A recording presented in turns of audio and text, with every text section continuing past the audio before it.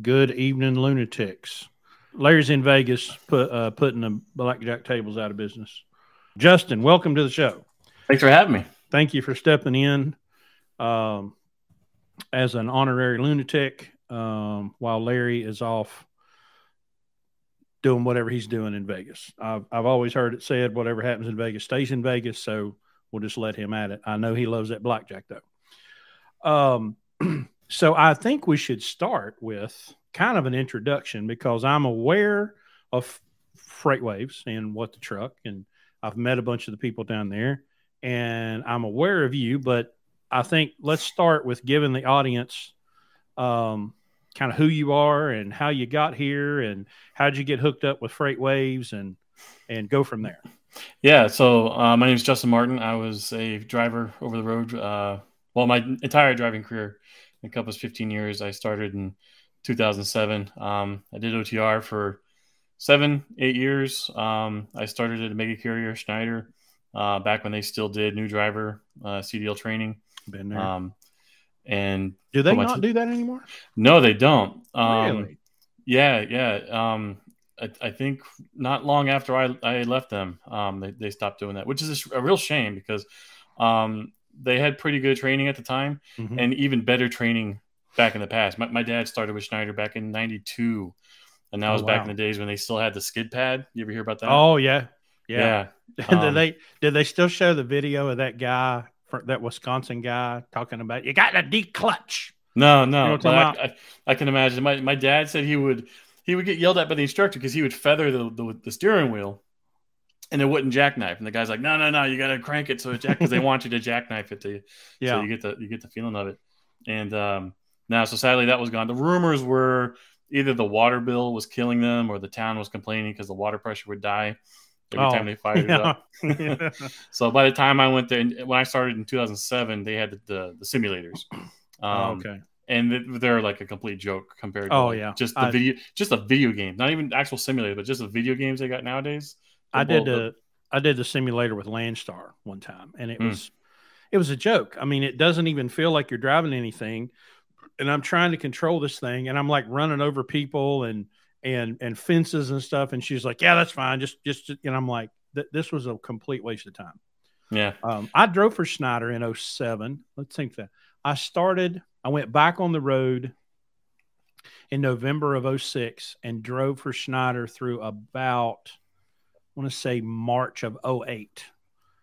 So I guess I was there at the same time that you were. Where were you based out of? I lived in Columbus. So I did OTR. I went to Evergreen, Alabama, out of orientation and picked up my truck at the old Landstar pool yard that they had bought. They had just bought Landstar Pool, and they sent me down to Evergreen to pick up my truck. And then I ran OTR. And then I did Dollar General out of Zanesville, which was a nightmare.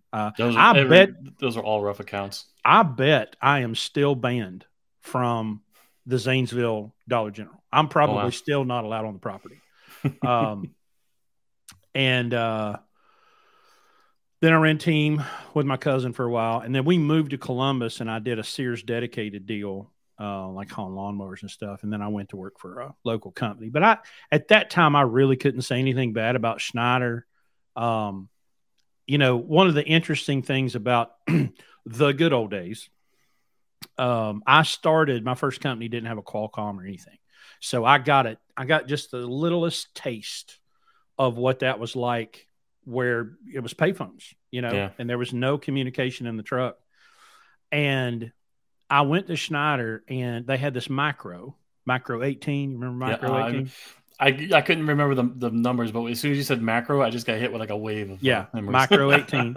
And what was so funny about that is, I remember one time sitting at probably Carlisle at the, what do they call them, operating center? OCs, yep. OC. I was sitting at Carlisle. No, it must have been Charlotte. Anyway, it was one of the places where they had the driver training. And this brand new kid just come out of the school, and I think he'd just got done with his trainer, and we're chatting, and he's like, well, do you have any advice for you? And I said, stay out of this room. Okay. Because the bullshit is about 4 feet deep. Okay. And you can't avoid it. And so don't believe anything you hear from anybody in this room. And he just kind of looked at me. He's like, but what about you? And I'm like, well, I'm just telling you, okay. Truck drivers will lie to you, especially when they figure out that you're new. So just stay away from that. Now, a friend of mine was in a situation. We did an episode about this moons ago. It's called Highway Refugee. Was it good one? Look it up. But he, going through a divorce and was basically homeless, and had went to work for a Landstar BCO that was a disaster. And I'm like, well, dude, just Swift, Schneider, whoever. I mean, you need a place to live and you need money. And Schneider told him, and this was 17, that you had to sign this pledge that you would not use your cell phone, or not even Bluetooth. And he's like, well, I'm not doing that. And they're like, well, you can't come here. And he went to Swift, who apparently doesn't care. But and when my truck blew up, I was a BCO at Landstar from 2014 to 2017, and my truck blew up and I failed. And I was on the phone with a Swift recruiter before the shop even told me what was wrong with the truck, because I just knew. I need money. I have a CDL. I'll go drive for Swift. Maybe I'll be a trainer. Maybe and I was there for 30 days and lived to tell about it. So you were started at Schneider. And you did 7 years, and then. Oh, no! I'm saying my OTR was 7 years. I only stayed at Schneider for the 18 months. I paid off my CDL training, moved back to Florida, and wouldn't you know it, it was right in the middle of the worst recession we've seen. So I went from driving for a large mega carrier to this guy called himself Sawgrass Transport. Two power units down in Loxahatchee, Florida. He drove one, I drove the other. And it was like going from one end of the spectrum to the other in the trucking industry. You're not just a number, but at the same time, trying to get a paycheck out of that guy was like pulling teeth. His truck was just an absolute. Do you allow swearing on your stream? Oh, go ahead. It was an absolute pile of shit. It was a Freightliner Columbia, I believe. And the headlights were just completely smoked out. Like you couldn't drive at night with the thing. And he wouldn't believe me. And then we did a load together, and he tried to go through West Virginia with them. And he was like, yeah, we got to fix these headlights. Then we did a load together, and he never paid me. So I just stopped driving. I quit driving for a period of about 3-4 months. I worked at Target, stocking the shelves in the freezer, and just losing my mind working. It was that time in Florida was very common, where a lot of people came from construction, housing, etc., and then everything went bust, and then so they all went to retail. You're working at Target, Walmart, you name it. Everybody there had a stellar resume. Either they were doctors or lawyers or whatever, and now they're working retail, stocking shelves. And then this dream job just fell out of the sky and landed in my lap. I went to high school with this kid, Ryan. His dad was a driver for this company, Green Valley Transportation, out of Tracy, California. And they're a DOD contractor. They haul military freight, and they're team only. And so you got to have a security clearance, you got to pass the background check, all that good stuff. And the guy that he was driving with wanted to bring his wife on board and split off to be their own team. So that was leaving Ryan's dad without a co-driver. And his dad asked him if he knew any drivers down in Florida. And he's like, oh, yeah, let me call my friend Justin. We went to high school together. So he messaged me on Facebook, and he's like, hey, do you want to meet my dad? He's looking for a new co-driver, blah, blah. And I wasn't taking any of it seriously because I had no idea what the hell he was talking about. Yeah. So we meet up at a bar in Palm Beach, Florida, and over a couple of beers, he explains the job to me, what he does. He says, we stay out for 4 weeks. We go home for a week. We could stay out longer and make more money. He's like, but I got a girlfriend here. I want to, try and balance, the home life with the work life. I said, okay, we'll try it. And man, yeah, that kicked off the next 2 years of the best driving I'd ever did. And then he retired, and I brought my dad on to drive with me because he's retired Air Force, and he was trying to get back into truck driving, and nobody would hire him because he hadn't driven in probably 10, 15. He could drive just fine, but everybody at the time was looking for, recent experienced drivers. And so he's retired Air Force, and that made getting on bases a lot easier. Because you just show your military ID, and they're like, "Oh, welcome back, Master Sergeant. Come on in." And yeah, we did that for a few years, and we were so close. We were all the teams that we were kind of like the Landstar teams, every Landstar truck we ever ran across hauling that stuff was just like palaces on wheels. Mm-hmm. And we were like, that's a bit much for us. But all the FedEx custom critical teams that we would talk to, they were all recent retired military couples that were just kind of like living out the twilight years of their life, hauling, good freight, in those like nice little expedited trucks that you can fit anywhere. And so we were like, okay, let's take a look at that. So we approached our boss Steve about buying a truck like that and leasing on to Green Valley, and he's like, nah, I like driving he likes to do what they call drum trains, where you have one dromatory box on the frame of the truck, and then you either have a van, trailer, or a flatbed with like 6, 7, or 8 dromatory boxes on the flatbed, and that's how they make their money, because they can cram multiple loads on that, and one load will pay for the fuel, and the rest of it's just money in their pocket.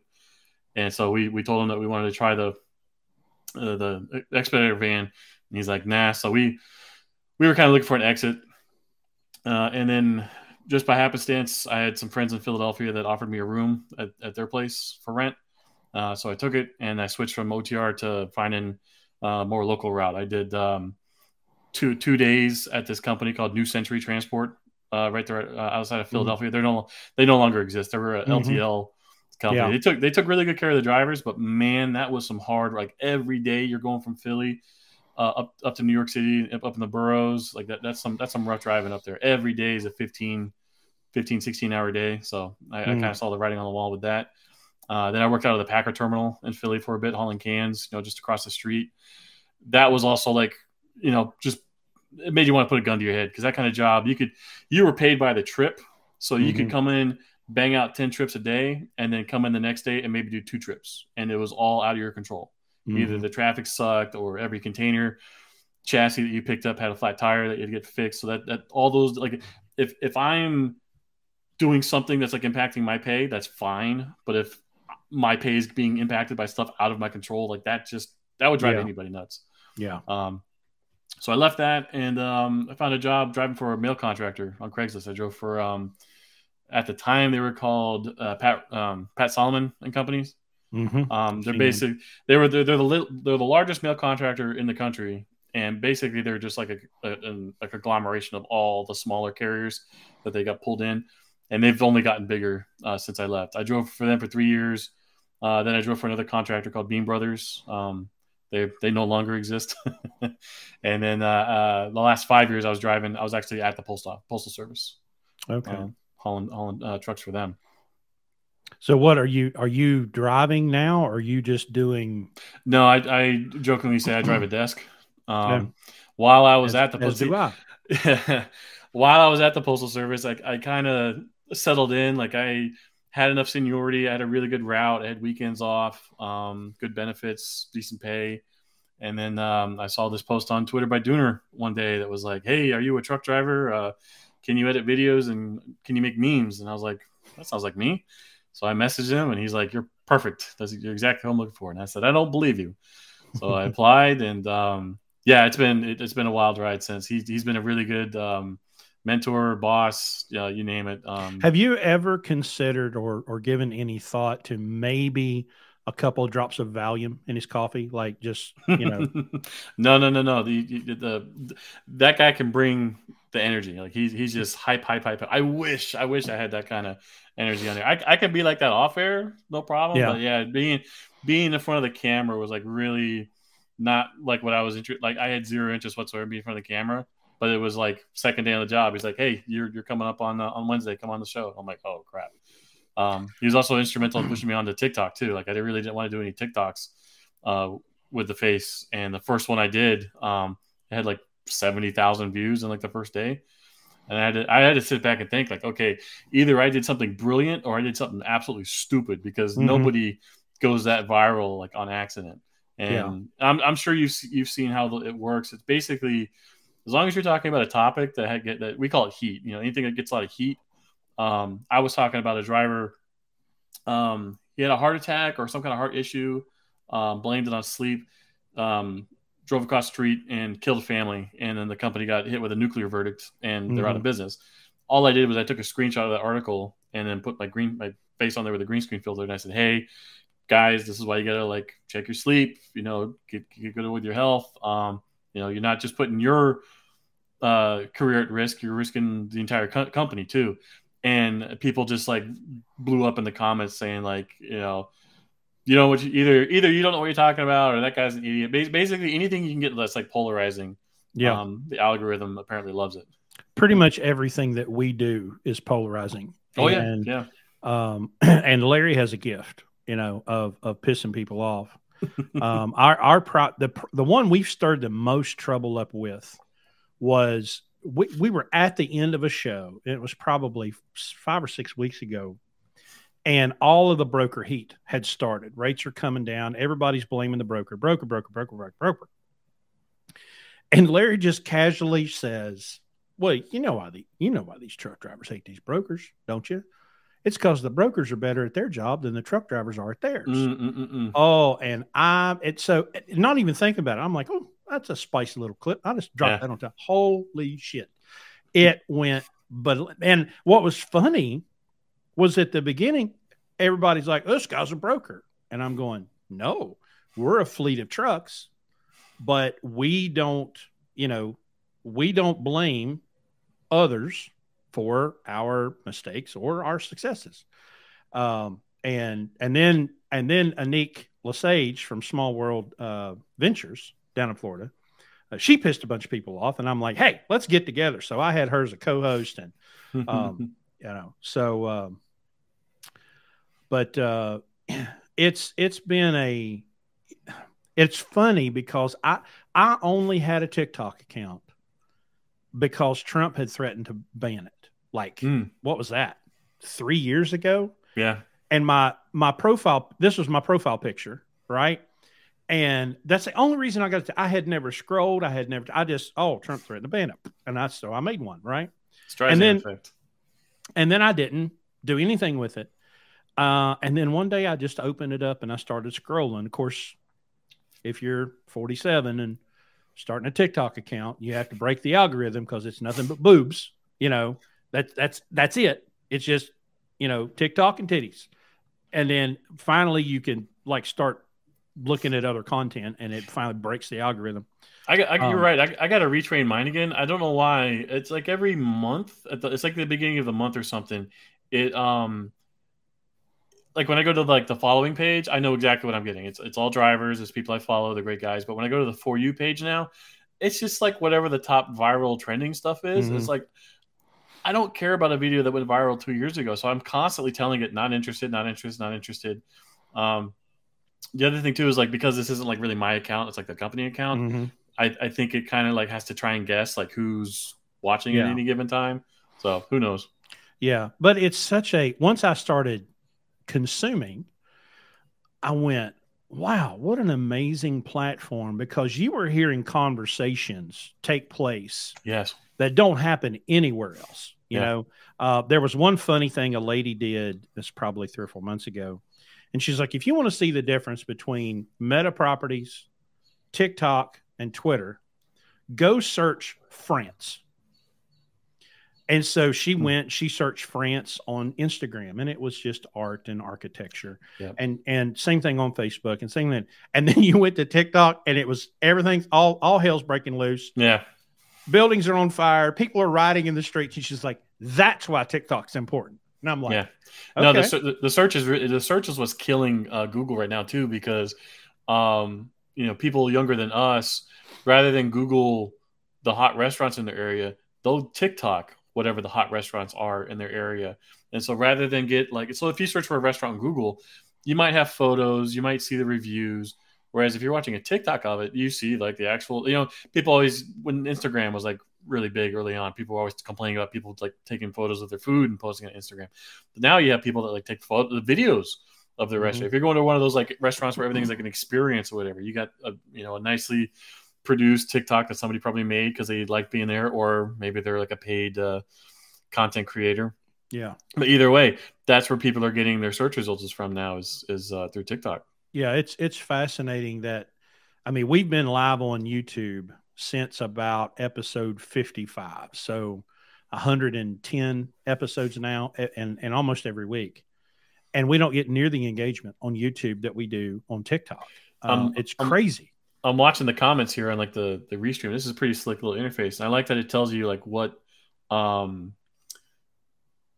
which program like all these people come from. So you got some YouTube, some Facebook, LinkedIn. Yeah, Reed, please advise. Yeah, which is weird. I saw somebody from LinkedIn. I'm like, where did that come from? That was me. When it asked me to log in, it asked for it asked for like all the different accounts I have. And so I plugged in LinkedIn and Twitter, and then of course as soon as we went live, I get a text from Dooner, and he's like, "What's going on?" Because I didn't know this, but I guess we're streaming live on Twitter. Yeah, one thing that's one thing that I like about, we were using one called StreamYard, which was pretty good. I think I've used some people with StreamYard, but I was having some issues with it, so I'm googling around and I found Restream, and then I realized that like I can invite someone, then you can stream it to all of your channels if you want to, which is pretty cool. So yeah, you've been in about 10 years less than I started in 97, 21 years old, didn't know nothing about nothing. Yeah. And then drove until 2002, and then swore I'd never drive again. I'm out. This is stupid. I think it would be funny to like poll truck drivers. How many times have you tried to quit? And what are all the different things? I did satellite dish installs. Oh, wow. I drove a school bus. Don't ever do that. Trying to get out of it. And when I had kind of left, and in 2010 I came back, and I tried to have kind of a different attitude about it. And at that time, my belief was, incorrectly, but my belief was the only way that I could elevate, because we wanted to be a single income. I didn't want my wife to work. She wanted to homeschool the kids. Was I had to be an owner operator. And so January 1st of 2011, I got on a bus and I rode to St. Cloud, Missouri, or Minnesota. And I did 2.5 years with Anderson Trucking Service, which was great. I learned a ton. I leased a truck from them. But unfortunately, on the third lease, I got a 2011 Peterbilt that had emissions issues.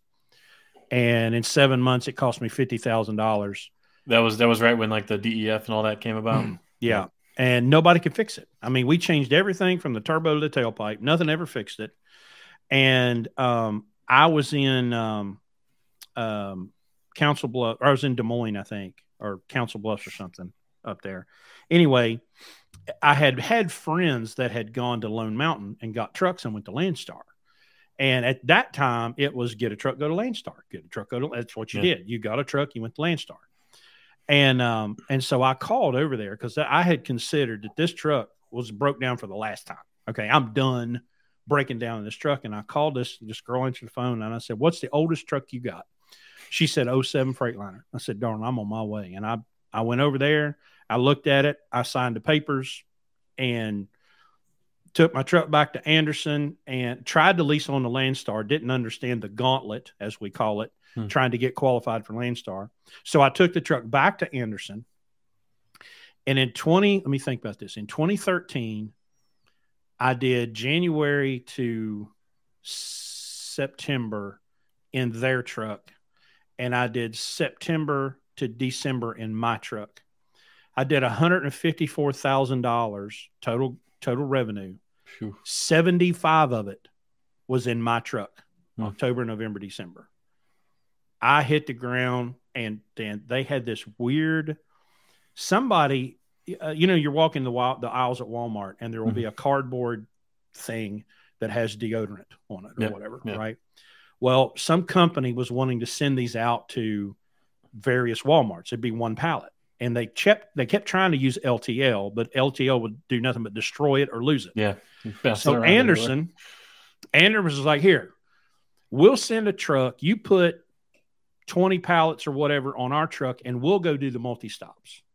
Well, hell, I was clearing $6,000 a week, doing these multi-stop Walmart. It was printing money.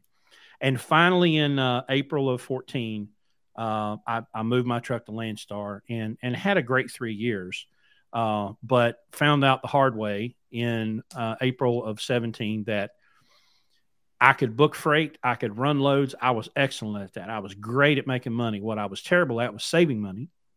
And I wasn't running my business properly. And I had a second engine failure. And the last one put me down. And so I went away and I'm like, okay, well, this owner-operator thing is done. Got a local job that I hated. I would work 3 a.m. to 3 p.m. So I would have to get up at 1:30, drive up there, do my 12-hour shift, drive home, walk in the door, kiss the kids on the head, and go straight to bed. So it was a worse existence than driving over the road. So in January of 18, I had this Jerry Maguire moment where I pulled my phone out of my pocket. It's like 4 a.m. I'm on a forklift. I'm freezing my ass off. I'm miserable. And I wrote this Facebook post and I put it in a bunch of the Landstar groups. And it said, look, I killed the goose laying the golden eggs. I was a BCO. I had it like I liked it. I was making money, but I didn't prepare myself well. I didn't save money. I wasn't ready for when the bad things happen. So if you're reading this and you think that I'll get there someday. No, today it's right now, because it wasn't Landstar's fault. It wasn't the agent's fault. It wasn't the president's fault. It wasn't the government's fault. It was me. I did it. I killed this business. It was me. I hit post and shoved my phone in my pocket and didn't think anything about it. Next day, my phone blows up. I'm getting all these messages from all these BCOs. Come drive for me. I'm thinking, buddy, I wouldn't drive for you if you had the last truck on earth, because I know how y'all are. Y'all just as dumb as I was. You don't have a real business. Well, Larry saw it, and Larry's getting ready. He's done. He's done dealing with truck drivers. He's, I don't know, at that time, 50, 60 something years old. And he's like, screw this, I'm out. And he saw it and he was like, well, this is different. This is a different attitude. So we got on the phone in 5 minutes of talking to him. I was like, holy shit, this is a businessman. Yeah. And he gave me the opportunity that I needed, because we were about to get foreclosed on. I'm working 60 hours a week, can't make the bills. Not making enough money to dig us out of the hole that I'd made. And I thought, I went back to my truck and I looked at my numbers and I thought, okay, well, if all I do is do for him and his truck what I did for me and my truck at his pay rate, I'll double my income. And doubling my income right now saves my house. So my wife and I went to meet him, and he loved to put drivers on dedicated freight because he didn't have to mess with them.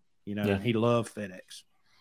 And he's like, well, hey, I put this FedEx thing together for you. And I'm sitting there thinking, God, I hate dedicated, but I'm not going to complain because my broke ass is going to get foreclosed on if I don't take this job. So I met him in Indianapolis, and we did our little orientation, and we're walking through Walmart. And he goes, listen, I got some bad news. I'm like, what happened? He said, well, the dedicated thing I had put together for you has fallen apart, so I'm going to have to let you run the board. I said, you bet your sweet ass, old man. Watch this. And I mean, he's taking wheelbarrows full of money to the bank, because I had like 5 loads booked before we left Walmart. And at that time, the rates were huge, and it was $3 and $4 a mile. And I mean, I went from being foreclosed on to like a month ahead in my bills in like 6 weeks. It was insane. You guys found a really good yin and yang, because I see this not just in trucking. It could be anything from web comics to animation to everything. Whenever you're trying to make something into a business, it usually takes 2 people, and they have to be 2 totally opposite personality types. You have one that's operational, and then you have one that's finance. And I've seen this with I believe you had Mike Lombard on before. That's the situation he's in now. Mike is running the operations of the business, but then he has a business partner that deals with the finances. So I have full faith in everything he's doing. And you, like Mike Lombard, are both fans of extreme ownership. I don't know are you familiar with that? I am. I haven't read it, but I'm familiar with it. You basically what the exact principles of extreme ownership are. You took everything that you knew you did wrong, and you blamed nobody but yourself. Yeah. And it was good because, and something important Larry taught me is that you can never hire yourself. He's a 30+ year or 40+ year businessman, and you can't hire yourself. And when I came along, he kind of did that for the first time. But when we're trying to bring people into our program, to give them the opportunity to learn from us, we use the Karate Kid example, wax on, wax off, just keep doing it, paint the fence, wax on, wax off, side to side. If just keep doing it, and we'll teach you the habits, because it's a whole different set of ideals when you're an employee than when you're a business owner, And we had a new hire a couple weeks ago, and something happened, and he goes, well, I told him to call you because I'm just a truck driver. And I went, ho, no. You stopped being just a truck driver when you came here, right? This is how we communicate. This is how we account. These are all of the things that we do because that's what business people do. And we don't do things from the standpoint of why a company driver would do it, which is just shut up and do what you're told. I have to get you to understand the why we do things. The how will work itself out because there could be 5 or 6 different hows. How do we do that? Oh, well, pick one. What's the success rate been on it? Like some people, that's all. I used to see this in the Postal Service all the time. And there's a reason why people flock to that is that's all they want. They don't want all they want to do is come in, punch the clock, do 8 hours. We call it 8 and skate. You come in, you do your shift, you go home, and that job is in the rearview mirror. What would you say is like your success rate with that? Well, last year was rough. We did not retain a single person that came to us in 2022. Wow. Now part of that was the market, and part of that was what we would do is we would bring you in for a weekend, and we would kind of wine you and dine you, and we would lay it all out. Here's what we do, and here's why we do it, and here's how we do it, and wish you the best of luck. Here's the loads. Well, that doesn't work. I mean, Landstar is such a different system than any company driver has ever experienced because it's as close as you can get to having your own authority without having your own authority. A lot of the day-to-day is very same. I'm calling somebody, I'm booking a load, but then I'm calling somebody else, I'm booking another load. And 2 completely different people, 2 completely different operations, 2 completely different kinds of freight. And so we sat down at New Year's. We locked ourselves in a room for 3 days. And we tried to identify the failure points. And it was always trip planning because I can book you the best rates. Our average in May loaded mile was $3.28 with 16.8% deadhead. I can book the freight. Landstar's got the freight. But if you can't run it, if I can't hand you, because I've got to get them, right now I'm booking for next Friday. Yeah. Well, now, is that because you can see the load and you know exactly how you would run it? And correct. You're, I don't want to say you assume, but you would think that somebody at whatever level they're at by the time they get to you would know how to run like that. Right. And so we have to introduce them to our friend, the BSE 9000. This is the Bullshit Eliminator 9000. You have to do the math, right? And so if you're going to get the best that Landstar has to offer, you've got to get it a week ahead of time. If you're looking for a load today, it's going to be spot market garbage paying $2. Yeah. You have to be looking ahead. And of course, we've spent a long time developing relationships with agents I can literally go, hey, I don't even have to say my name. They know who I am, right? So, but I know who's got freight and I know who's, I know where the preloaded stuff is. But if I can't book a week ahead and then you can't trip plan it so that you know how to break or split break or whatever it is you've got to do to get these puzzle pieces to fit together, then the trip is going to fall apart. And then when it does fall apart, now I'm trying to look for a load today and all I'm going to find is spot market garbage. Yeah. So, we sat down and we broke the program up into 4 phases. Phase 1, I don't even give you a login to the board. I'm going to give you a load, a trip plan, a fuel routing. Just do what I say for 6 weeks. Then the second 6 weeks, I give you a login and I say, okay, now here's the app. Here's you start picking your own fuel. You start doing your own trip plans. And then phase 3, we bring them back for a second orientation. Now we're going to talk about a bunch of the philosophical stuff that didn't matter on day 1. On day 1, I need you to scan your fuel receipt. I need you to scan your paperwork. And I need you to deliver on time. So for 6 weeks, it's and we have a reduced revenue goal. Our goal is $8,000 a week.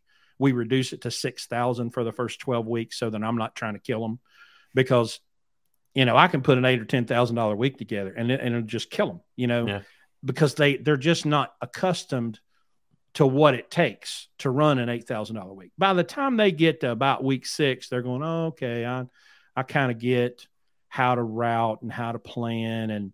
But dude, the most shocking thing that I've experienced since we began this kind of formal training program is truck drivers experienced 1 year minimum OTR to come to Landstar. They don't know how to drive trucks. Yeah.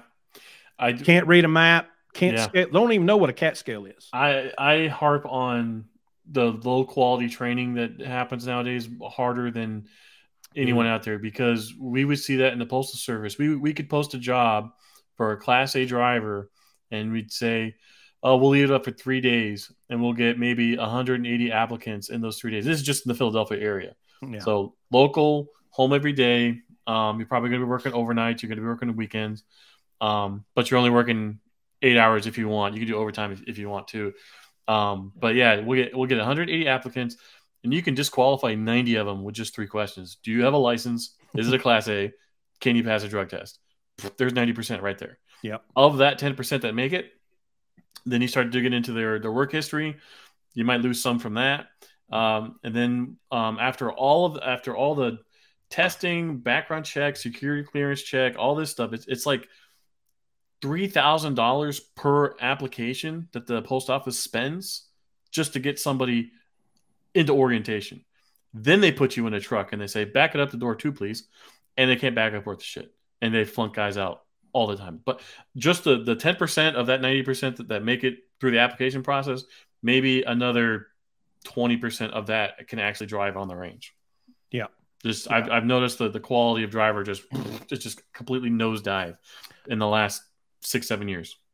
So let me hit this, roofing trucker. If the money is there and the loads are there, why can't you retain a driver? Well, we didn't retain anybody from last year. Now, so far, we've got, let me think about this. We've got 11 trucks seated. And out of the ones that we've hired since January 1st, only 2 have gone away. And I could have told you pretty much in the interview process they weren't going to make it, but we had an empty truck there and it was like, okay, we'll go ahead and bring them in.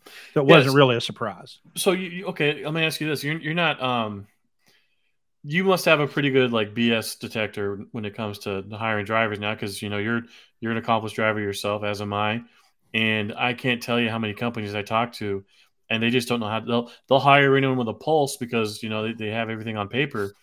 And I tell them that the hiring is completely ass backwards. Like you can lie on a resume, you can cheat a drug test, you can bullshit your way through a job interview. You cannot lie about being able to back a trailer. Right. That would be the first thing I have somebody do. Come in, sign a waiver. So if you stub your toe, you're not suing me for $1 million.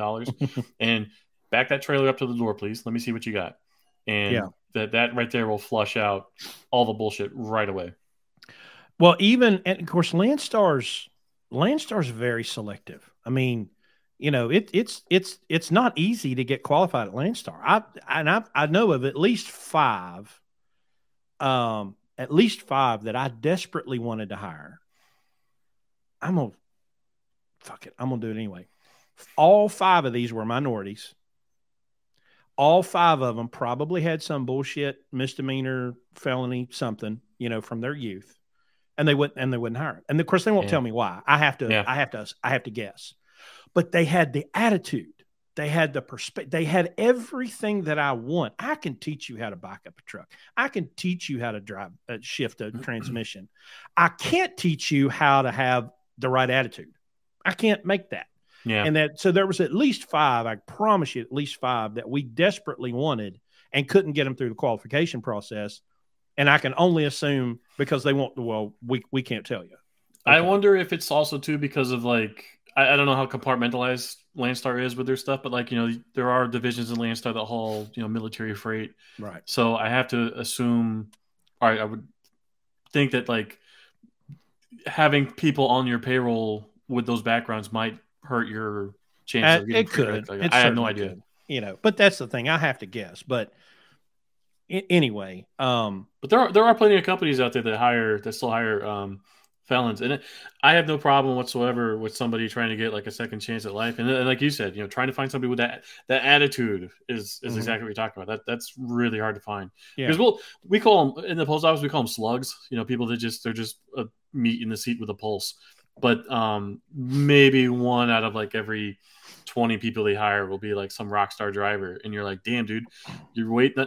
What are you doing working here? I get this, an easy job here, but you could be working somewhere else, just absolutely killing it. And they're like, been there, done that. I'm just here to do my time. I have a great post office story. We used to haul a lot of bulk mail for R.R. Donnelly with Anderson in a van, and it was around Christmas time, and I don't remember what bulk mail center I was in. It was in a large city. Dude, these people were moving at the speed of smell, and I was getting frustrated. And I look around the corner, and all I can see is a Santa Claus hat. Okay, now this black dude was probably 6'9". He was enormous, and it was even better because he was huge. He looked like an ex-football player. He was just big monster with that Santa Claus hat on. Dude, he came back there. And he cleaned house. And all of a sudden, it was like you injected all these people with cocaine. I mean, they start unloading trucks and moving around. And he just walked through there, did one of these, and barked a few commands in like a blower register that I can't even imagine. It was awesome. It was the coolest thing I've ever seen. Yeah, there's a lot of overlap between like military and the post office. The clocks we use, it's not military time. It's like these weird clocks that use 100 digits instead of 60. Yeah. So you clock out at like 0059 instead of, 59 minutes to midnight or whatever. Yeah. It's just weird. It's a whole weird time. But yeah, a lot of vets, because you can use your, any time you have in the service counts towards your time towards retirement when you're in the Postal Service. So nice. If you do like 10 years in the service and you quit and then you join the Postal Service, you got 10 extra years. You don't have to work. Nice. Well, it's, back to the training thing. When I started in 97, I feel like they did a pretty good job. I mean, because we didn't really get the CDL meals until the kind of later 2000s. Yeah. But I had to pass a test and Larry started driving in 2008. He had to pass a test. He had to prove that he could back up, and he had to prove that he could shift and turn and answer questions about hours of service and all this kind of stuff. And when I get people here who are, again, qualified, experienced drivers, and they're like, well, yeah, I don't know how to slide tandems, or they have no clue how hours of service work. None. Yeah.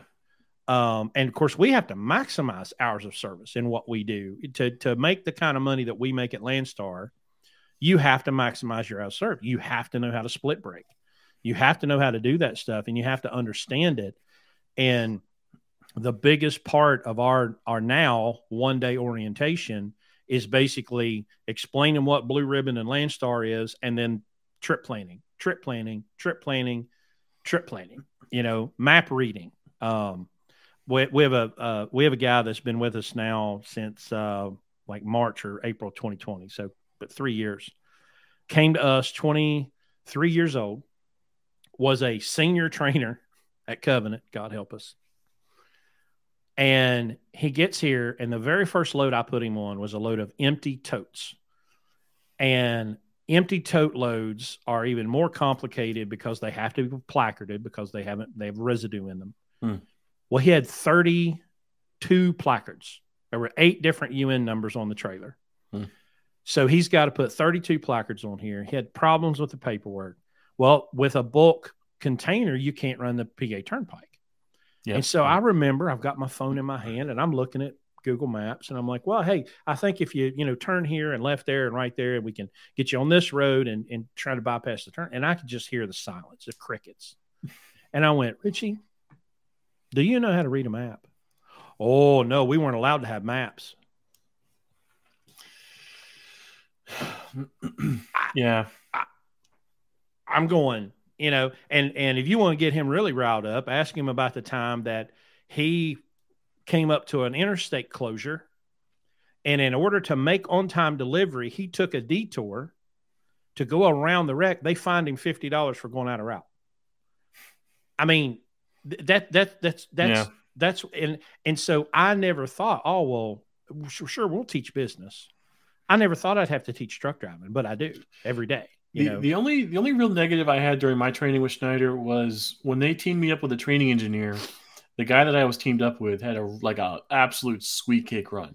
So his job was so easy, it actually kind of like limited my growth early on, because it was basically just, we went from Indianapolis to St. Paul, Minnesota, and back. We'd leave the yard in Indy in the afternoon. We'd stop at a truck stop in Menominee, Wisconsin for the night. Get up in the morning, do the drop off at the Ford plant. It was a drop and hook, and then we beat feet back to Indianapolis that night. And I did that for 2 weeks, and he's like, "Okay, you're on your own." And I was like, "Oh, okay, thanks." And then they sent me back to Gary, got my truck, and then they're like, "Okay, you're going to go from Gary to Chicago, pick up the load, take it to Menominee, a different Menominee, Wisconsin, up near the Panhandle." And I was like so out of my the first 2-3 weeks, I got lost constantly. The mental stress, like I'm like by day 5, I'm like on the phone, like sobbing into the phone with my mom, saying like, "I hate this job, I want to come home." And then the next day, like a little mental switch like flipped, and I was just like, "Okay, this is you got to do this. Like you literally have nowhere else to go." And from that day, it was just like, if I screwed up, okay, that sucked. Let's not do that again. How can we not do that?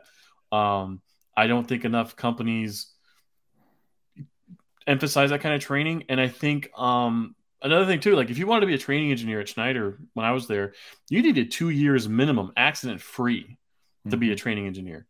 There are people on TikTok right now with 3 months of driving experience who are training brand new drivers for the carriers that they drive for, and you guys know who you are. Yep. And it just blows my mind. First of all, if they even have insurance, like what insurance company would be stupid enough to cover these companies? Chances are they don't. So they're all self-insured. To me, it's a race to the bottom. You have newbies, you have babies training babies, and that's just a recipe for disaster. And I don't understand why more companies don't see the writing on the wall with that. Yeah. Well, this right here goes with exactly what I was just thinking about. It seems like older generation with a hand-me-down knowledge survives better than this regulated training courses that they make drivers take these days. Yeah. And what the one thing that I think was so different is when I started in 1997, there was no cell phones, no tablets, no internet, at CB radio. Yeah. And when I did something stupid, I heard about it, and yes. There was the brotherhood, so to speak. But I saw experienced drivers as my elder, and I would listen, especially because a lot of times I was afraid I was going to get my ass whipped, I backed into a bull hauler about 3 months in, and terrifying. Of course, I didn't know that I did it. I was trying to blindside back in the rain. What an idiot. Yep. And I just scraped the fender on this beautiful 379 Peterbilt, and my DOT bumper knocked his hubcap on his steer axle off. Damn. Well, I didn't know I did it. I just couldn't get in the hole, so I turned around and go find another spot. And so I walk in. I'm completely oblivious, and I get a tap on the shoulder, and I turn around and look down because this dude was like 5'5" with that's as much cowboy hat. "You just hit my truck." I'm like, "What?" "Yep, you just hit my truck." And I thought, I'm going to die. I'm dead. He's going to kill me. I backed into a bull hauler. But he was so good because he went, "Look, you scratch my fender, you knock my hubcap off. If this is the worst that ever happens to you, you're going to be okay." And I'm like, okay, thank God he didn't kill me. Because I thought for sure I was going to take a whipping. But we don't have that anymore because we're Windows up, podcast on. I don't even own a CB radio. I haven't used one for 10 years because I got tired of listening to that garbage. But I've always believed if we would teach courtesy, safety works itself out. Because the one thing that I see that we had back then was four-wheelers were our problem back then. Yeah. But if I'm driving a truck right now, I get more courtesy from four-wheelers than I do from big trucks. Watch out for those white Volvos. Yeah. A big truck will put me in a ditch a whole lot quicker than a four-wheeler will, you know? If we would teach courtesy, hey, be respectful of your other drivers. You know, if you see someone in the right lane coming up on something slow, back out of the throttle, let them out. Cause that's what we did back in the good old days. Yeah. There's this whole thing with the speed limiters trying to be mandated now. And like that was like one of our last like huge videos on TikTok. And I've said from the beginning, I think any politician who's in favor of some kind of speed limiter mandate should be stuck behind two semis trying to pass each other to and from work every single day for the rest of their lives. And they get it.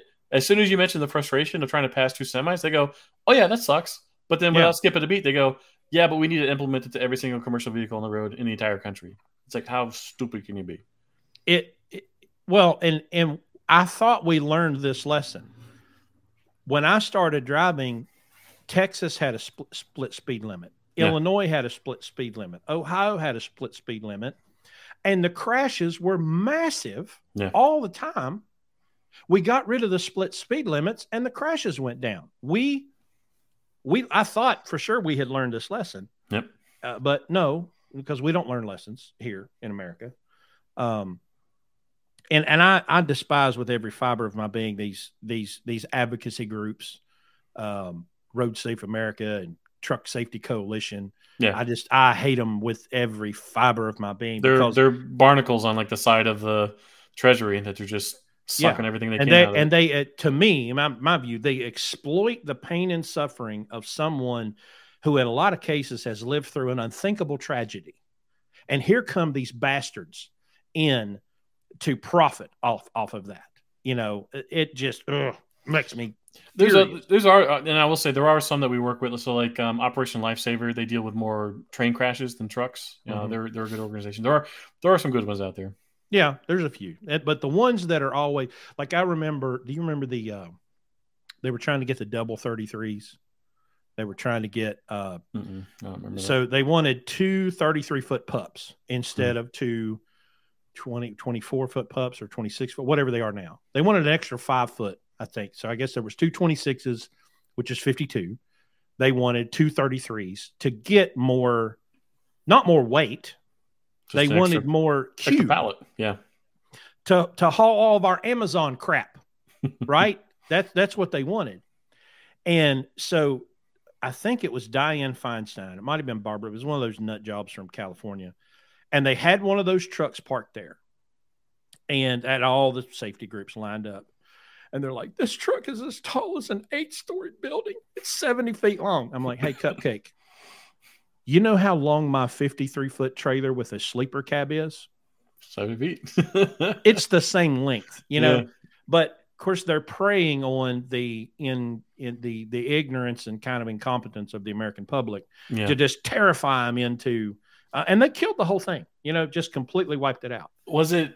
I think it was. I know it was Walmart, but was it Canada? They were experimenting with a 58-foot trailer because they wanted an extra feet. Because like a lot of those communities up in like the Northern Territories, they don't get their trucks as often as we can down here in the South, and so they needed larger trailers. I need to look that up again because I don't know if that ever took off. Evan says that they passed a law allowing 60-foot trailers. I would have to consult the Book of Knowledge to verify that. Mark says, why not go back to the speed limit of 55 at all vehicles? Okay, number one, hell no. All right. Well, number one, nobody's going to follow it. Okay. Yeah.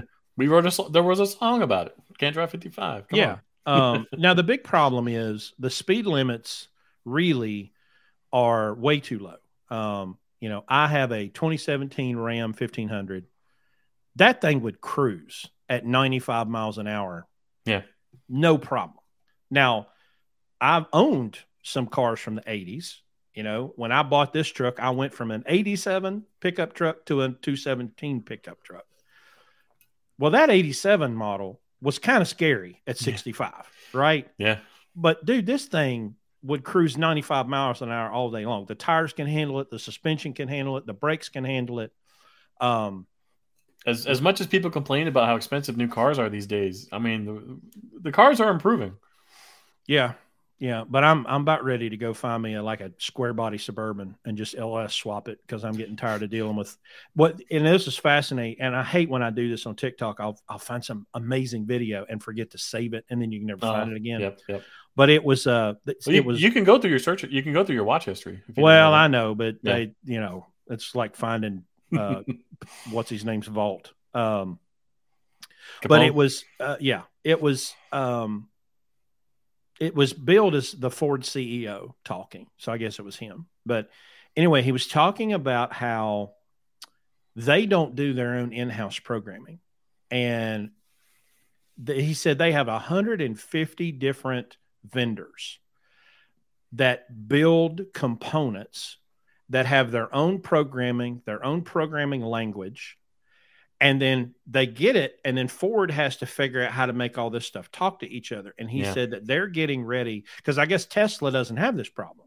The one thing that makes Tesla fantastic is everything is in-house. The components are in-house. The program is in-house.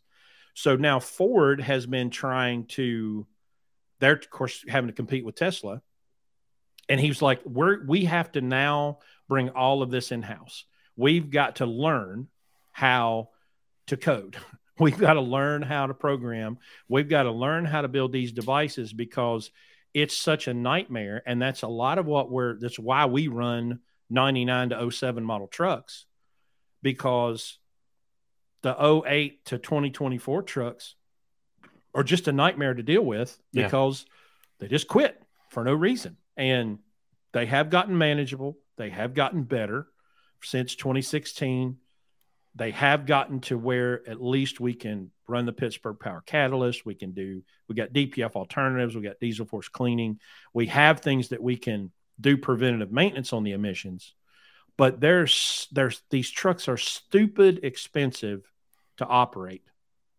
And if you don't have a relationship with a good shop like we do, and you're just at the mercy of the TA, or God help you, the dealership.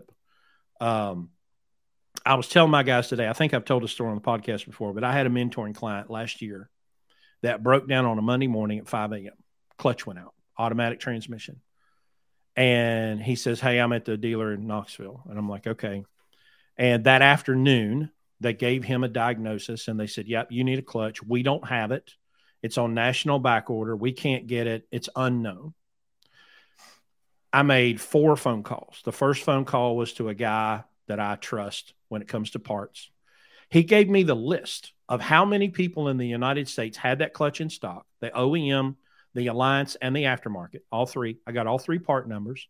I got the number that were available in the PDCs in the Freightliner network.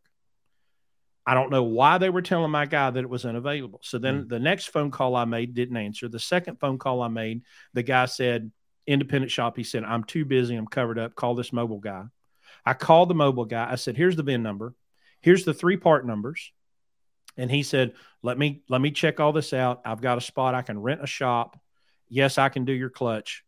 He went into the dealership where my guy was broke down and bought the clutch off of their shelf. My guy breaks down Monday morning, is hauling freight Friday morning, $4,000 cheaper than the dealership. I can't justify it. I can't explain it. It doesn't make any sense to me. I just think that the dealerships, like a lot of places now, they're short staffed. And like, that's a whole nother topic for discussion. But the other thing too is like when you get these new trucks, or newer trucks rather, parts, I know it wasn't the case in your situation, but when I was at Green Valley, we got brand new 2013 Freightliner Coronados, and those are nice trucks. But they were the first trucks we had with like the DEF system and all that on them. And fortunately, I wasn't in that truck long enough to really have any problems with it. But we had a cracked windshield within 6 months after driving that truck, and because that truck was so new, nobody had the windshield for it. If you had a 2012 or prior, I mean, it went back decades. It was the same shape windshield, no problem. But the 2013, they tweaked the aerodynamics just a little bit, and so we couldn't get a windshield for it.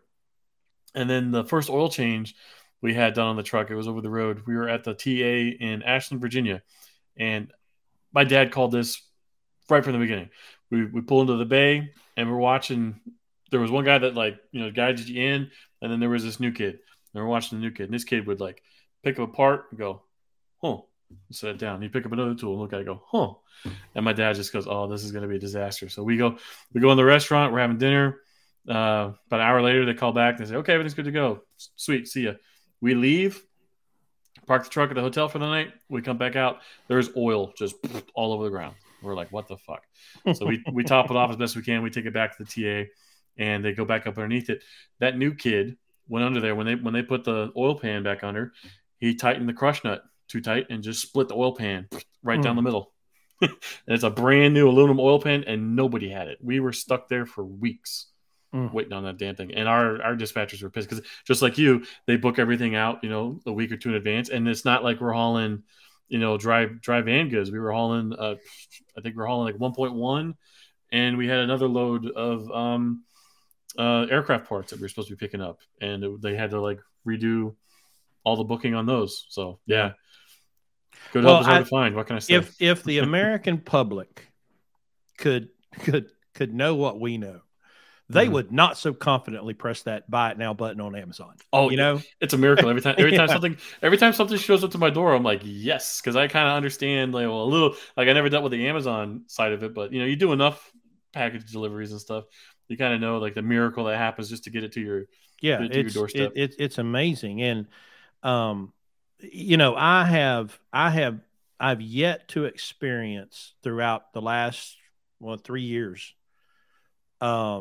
I've been told national back order a bunch of times, and I've been told we can't find it, but there's not been a time yet that I have not gone on my computer, made some phone calls, and had to part on the way.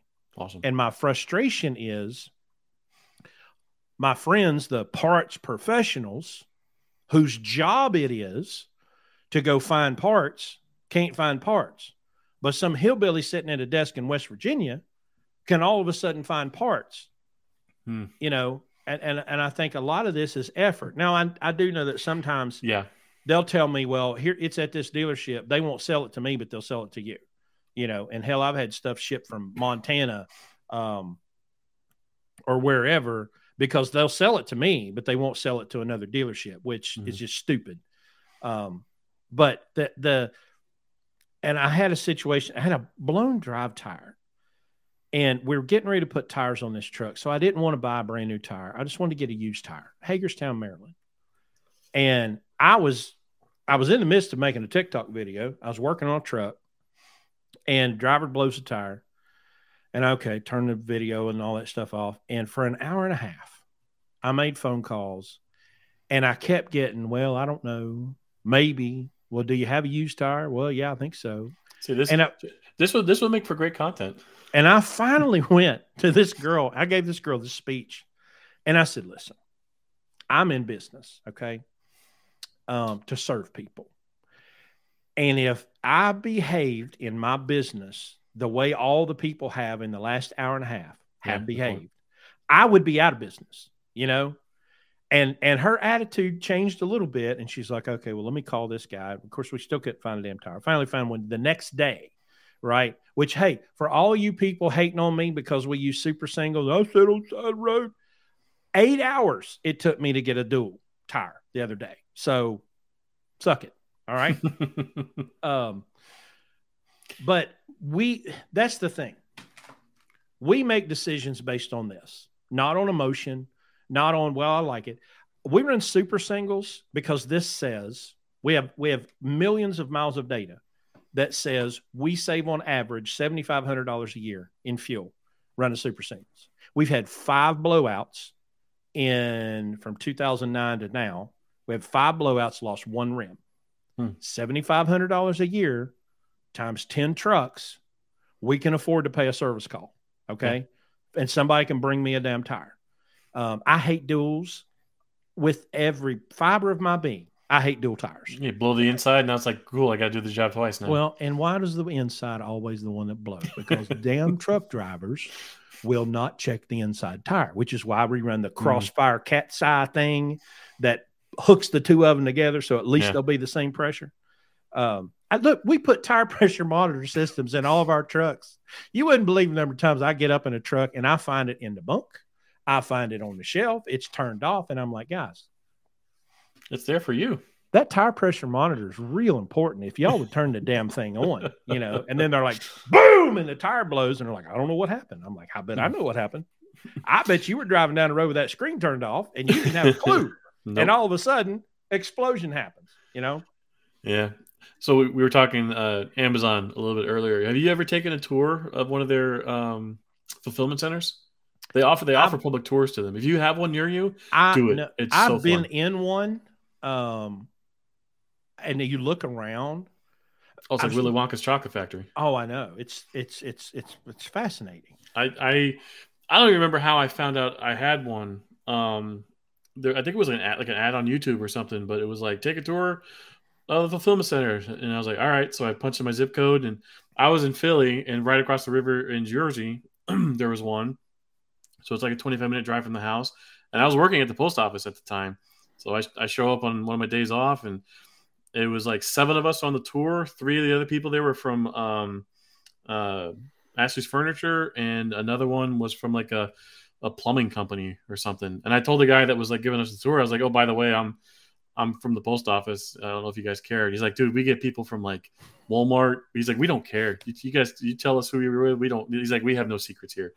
And after going on that tour, I kind of realized why. Like, just from my experience. So when I'm in the plant at the post office, I was in my mid-30s when I started there. I was probably like the youngest person in the building, or at least on the younger side in the post office. I go into that Amazon warehouse. I'm a dinosaur. It's a young workforce. It's a hustling workforce. Mm-hmm. Everybody's moving. Back in the post office, whatever you get hired to do there, unless you cross crafts, you're doing to the day you die. If you're a forklift operator or a mail handler or whatever title it is, that's all you'll do, and that's all you will ever do. Crossing crafts is a cardinal sin. You go into the Amazon warehouse, it's like, hey, you have a pulse? We'll get you your CDL. We'll get you a degree in this. We'll train you to do it. Like, they don't care. As long as you have a pulse, they'll have you do anything you want to do in that building. So just that ethos alone, I was like, okay, this is a totally different thing. And then they take you up to the mezzanine level where the robots are. And that was really cool because there's no organizing to it whatsoever. If there's space for it, they cram the item into the robot. And the days of having those giant sprawling warehouses where everybody has to walk like 20 miles a day picking items and stuff, those are gone. You stand at a post, the robot comes to you, you take the item off the shelf, put it in your tote, and then it gets whisked away to a robot. And the level of automation that they have is astounding. They're only adding more. I'm looking forward to the drones. I'm looking forward. I live in West Virginia. I'm in rural West Virginia. Okay. I'm going to be the last person to ever get it, but I want to push that button and I want to hear the whir and I want it to drop it on my front porch. People don't realize how loud those things are. And also where you're at, how are you going to stop the good old boys out there from blasting those things out of the sky for fun? Well, listen, it's a real problem, well, I saw I think it was Mark Rober on YouTube video where he went to like Africa and they had these catapults with these drones, and it was all medical supplies and blood and stuff. So you have this doctor in this super remote place that needs, blood. Well, he puts in the order comes in, they put it in this little plane, boom, catapult, goes out, flies out, takes like, 20 minutes to get there, airdrops it with a parachute into the parking lot. They run out, get the blood, save the life. I mean, it's coming, And Africa is a really interesting spot too, because they can leapfrog technical stages. So like, instead of going from like no electricity and no telephones, instead of like putting in electrical lines and then phone lines and then going from a landline telephone to a cell phone, they can literally just like airdrop a power station there and then set up a cell tower, and boom, everybody in the area's got cell phones now. Like it's wild. Well, we are big proponents of blockchain and decentralized technology here. And I mean, I believe that the innovations, I believe that the world that my kids, but that are 8 and 17, by the way, it's my daughter's birthday today. Oh, happy birthday. Yeah. 17. Holy crap. Oh, man. I have a 3-year-old. I don't know. I'm not ready for 17 yet. Yeah. Oh, listen, it comes quick. Okay. Because she was 3 like 2 weeks yesterday. Ago, right? Yep. Yeah.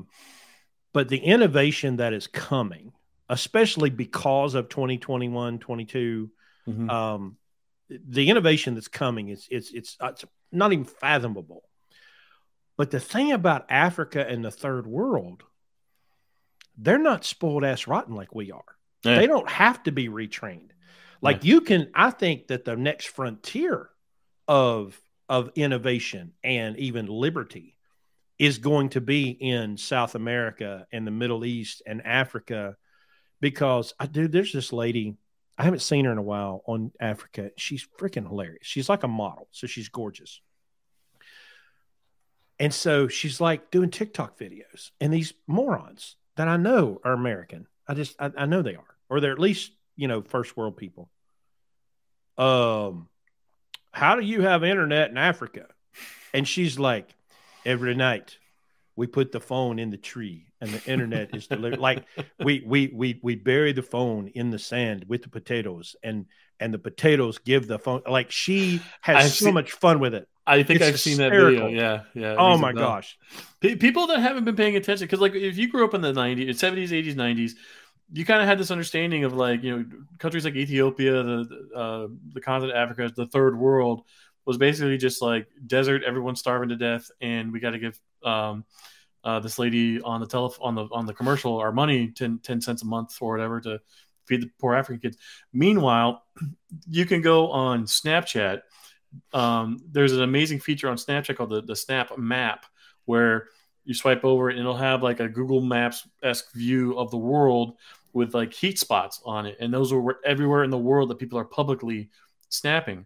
And so you like during Ramadan and whatever country you want and whatever holiday they're having, you zoom in on the area, you tap your screen, and you can see what people are snapping in not quite real time, but within the last 24 hours in there. So like if you go into like areas in Africa, there's like suburbs and stuff out there. There are entire metropolitan areas in Africa that if you just took a photo of it and posted it and you said, "Hey, I'm hanging out in Dallas today," nobody would know the difference. They all kind of look like the same concrete blocks that we got out here. Yeah, we're very. It's funny how here we are in this technologically advanced society that we are in America and in Europe and Canada. How can people with this much access to information be this dumb? I mean, it's all an attitude. I don't know if you've had Reed on before. He was in the chat earlier. He's a good friend of mine and Michael. He's actually the one who made these hats. He says like that stuff all the time. Like platforms like TikTok, Twitter, etc. These are the greatest communication platforms we've ever had. I mean, these things are superpowers. I mean, you and I having this conversation, this would not have been able to happen not even 10 years ago. Hell, 5 years ago. Yeah.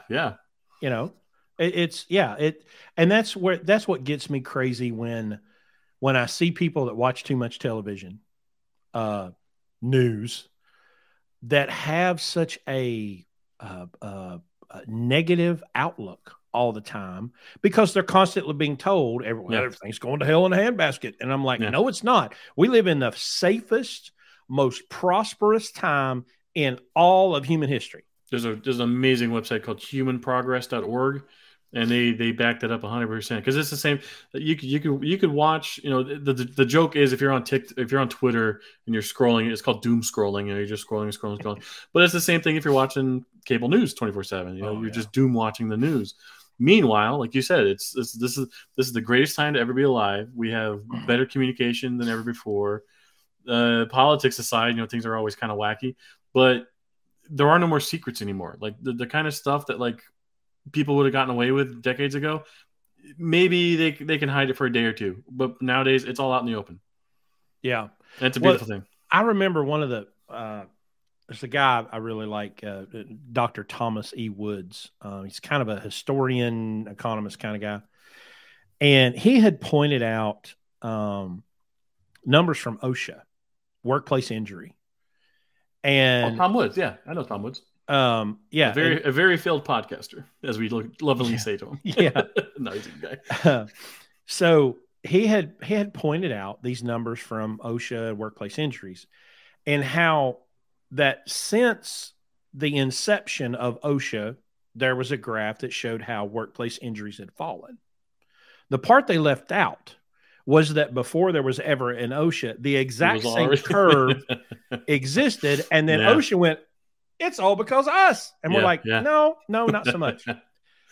With all of this access to information,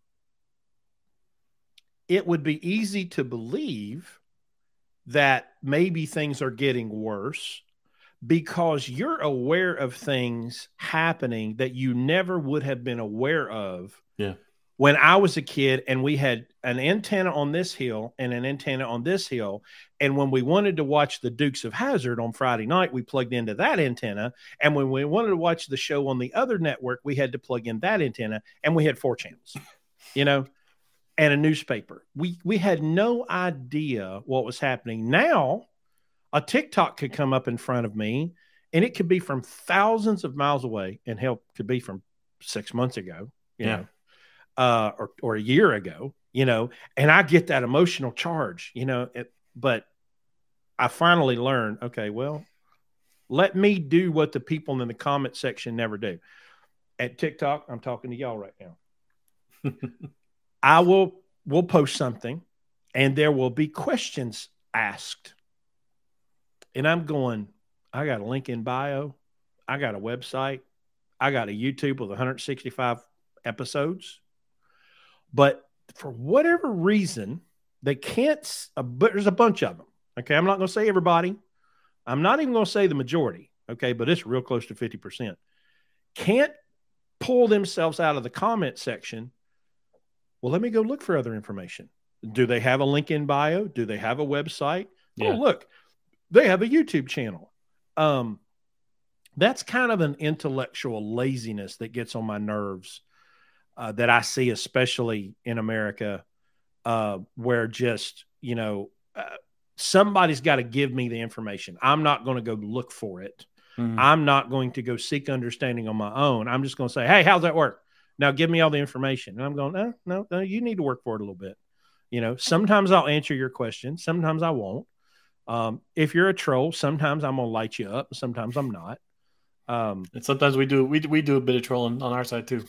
We love it. Reed a couple of weeks ago, last month, he created Lumper Appreciation Week, and I call them the laptop class. These people that are like journalists that they know nothing about truck driving. Maybe they cover the industry a little bit, but I had journalists at FreightWaves telling me that they had like colleagues of theirs from other papers saying like, hey, what's a lumper? What's this like joke I'm seeing on Twitter? Like, what's this thing I'm seeing on LinkedIn and Twitter?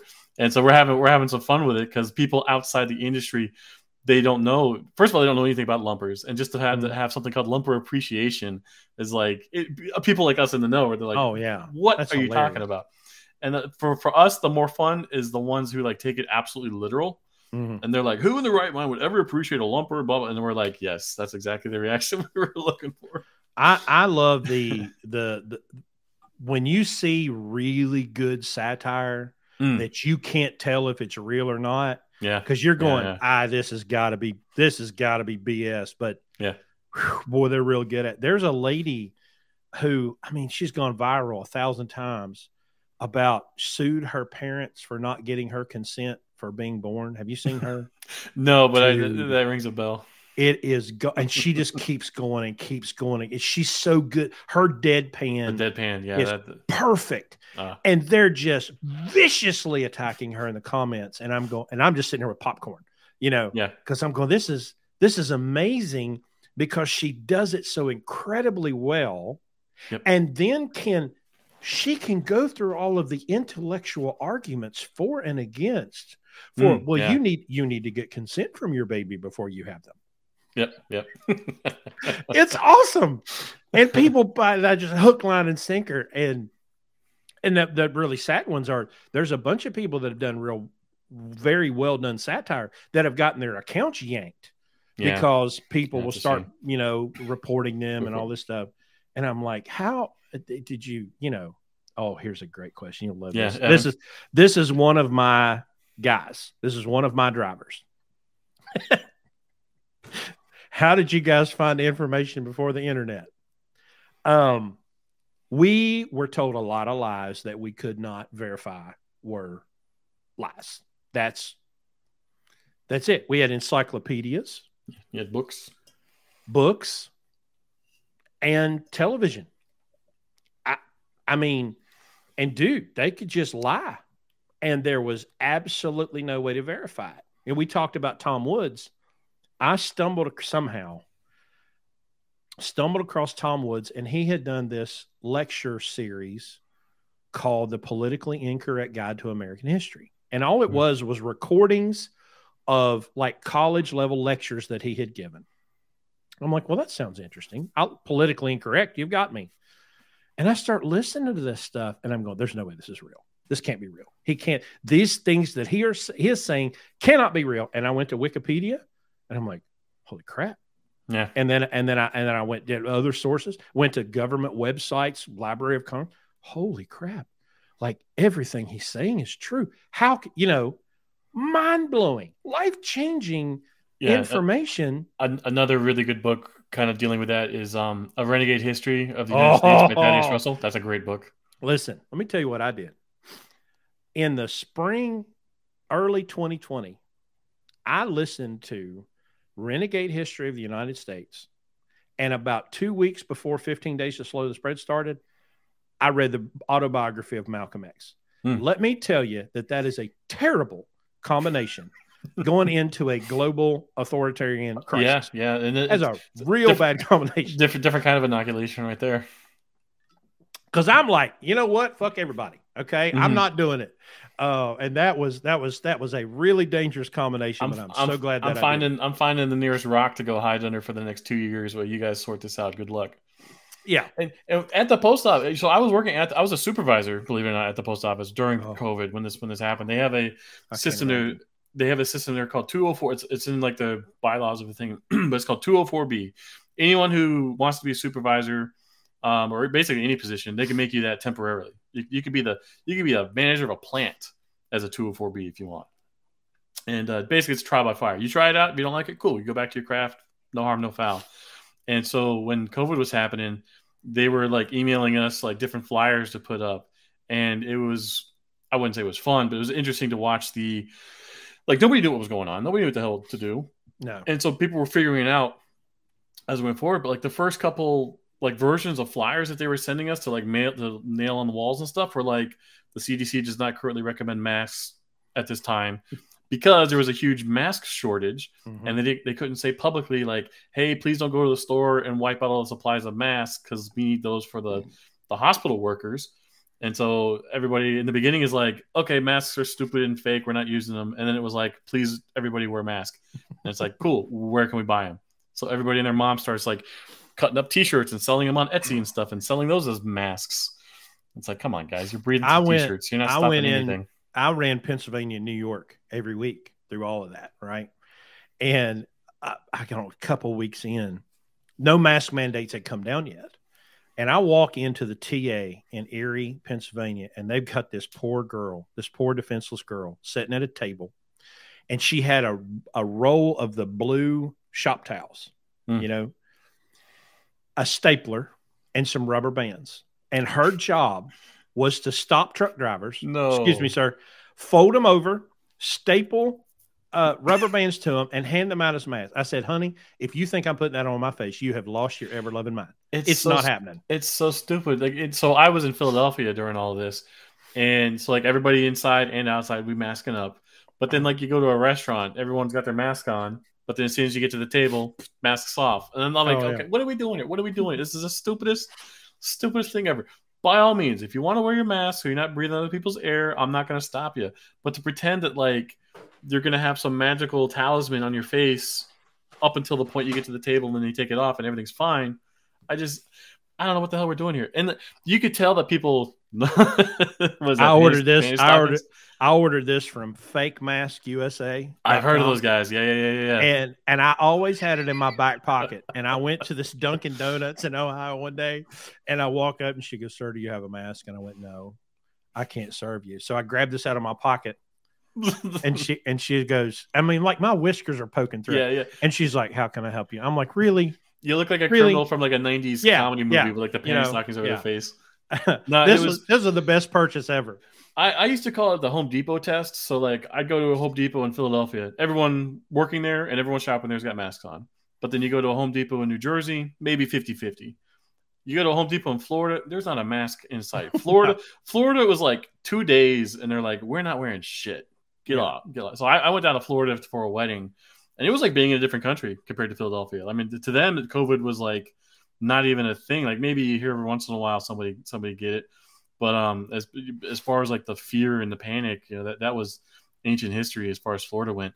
And then going back to Philadelphia, it was still another year until they lifted the mask mandate. And then it lasted about 60 days. And then they tried to introduce another mask mandate, and that lasted less than like 48 hours. Everyone was like, fuck this. We're not wearing shit. Yeah. And I want to think that like something like that can't happen again, but who knows? All they need is to like scare people enough, and they'll do whatever they want. I will tell you that, I learned some important lessons through that, because Larry and I were talking when all that first started coming down. And I said these words out loud: "There's no way they will never shut down NASCAR. They will never shut down March Madness, because there will be carloads of rednecks from the South going to." You all think January 6th was something. Watch this, right? You shut down NASCAR and the NCAA tournament, all hell will break loose. Nope. Y'all folded like a cheap card table. Yeah. And I was like, "Oh, okay. So they'll just shut down everything, and y'all just take it." Yeah. And I was shocked, but now I understand better. And I'm sorry, I can't. It's like I can relate it to this thing with brokers. Okay.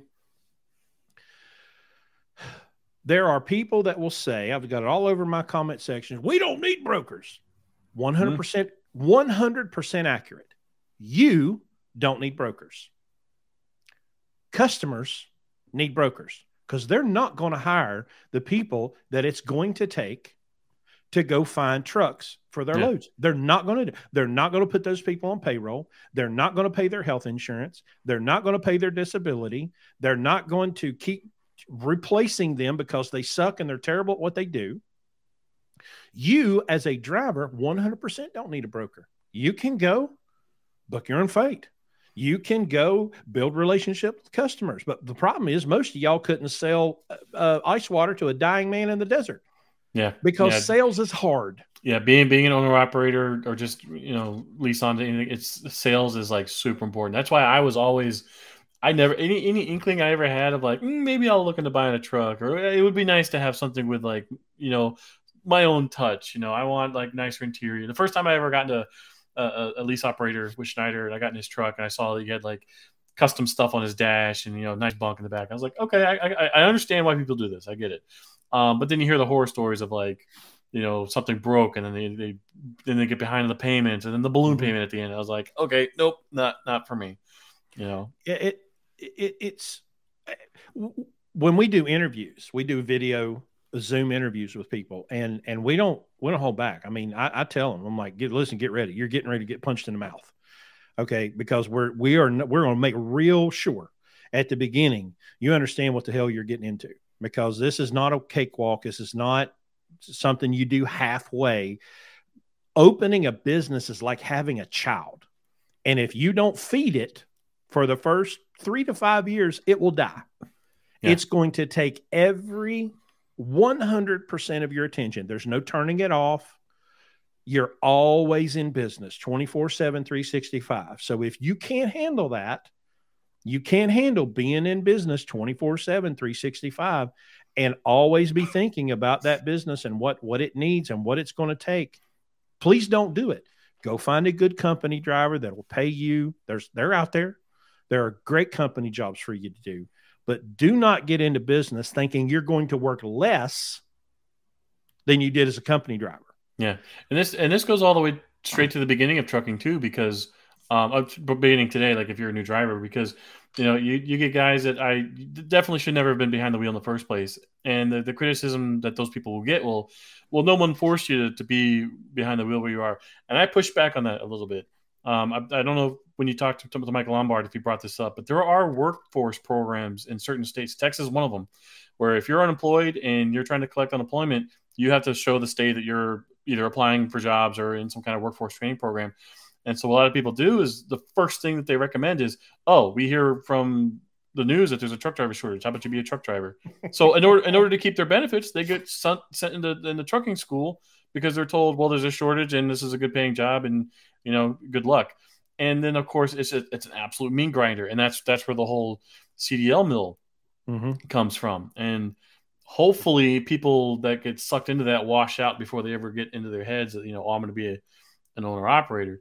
But every maybe once a week, I'll just search into Google, truck driver shortage, and then sort to news, and I'll see article after article from different local news stations where they're talking about, oh, Joe Blow's trucking school has partnered up with the funding from XYZ state because there's a big pile of cash that says, hey, if you're training truck drivers, here's free money. Yeah, and it drives me nuts. Well, and to piggyback off of that, they get into that meat grinder, okay, and they see owner operating as a freedom, right? Yeah. And so in these interview sessions, I'm like, well, why do you want to get into business? Freedom from what? Is always my next question. Freedom from what? Because when there's a freedom from, okay, and I get that. There's also freedom to, yeah. Right? The freedom to is what we have to be focused on, because owning a truck is not freedom from, right? There's a whole lot more to owning a truck, and Larry calls it the Landstar Early Retirement Program. Okay, the average, this is Landstar's numbers. The average BCO hauls 1.7 loads per week. We do 5. Right? Oh, wow. 1.7 loads a week. Why is that? Well, number one, nobody cracking the whip, right? You can lease a truck on the Landstar, haul 1 load a week. They're never going to call you. You can go home as often as you want. You can stay home for a month. They might call and say, are you still alive? Are you deceased? No, I'm good. Okay, fine. Because you'll build up a red file, what we call the backed up, $150, $200 a week or whatever it is. But as long as you keep hauling freight, you'll never hear from them. As long as you're safe and compliant, they don't care. There's nobody say, hey, buddy, you better get out here and book a load.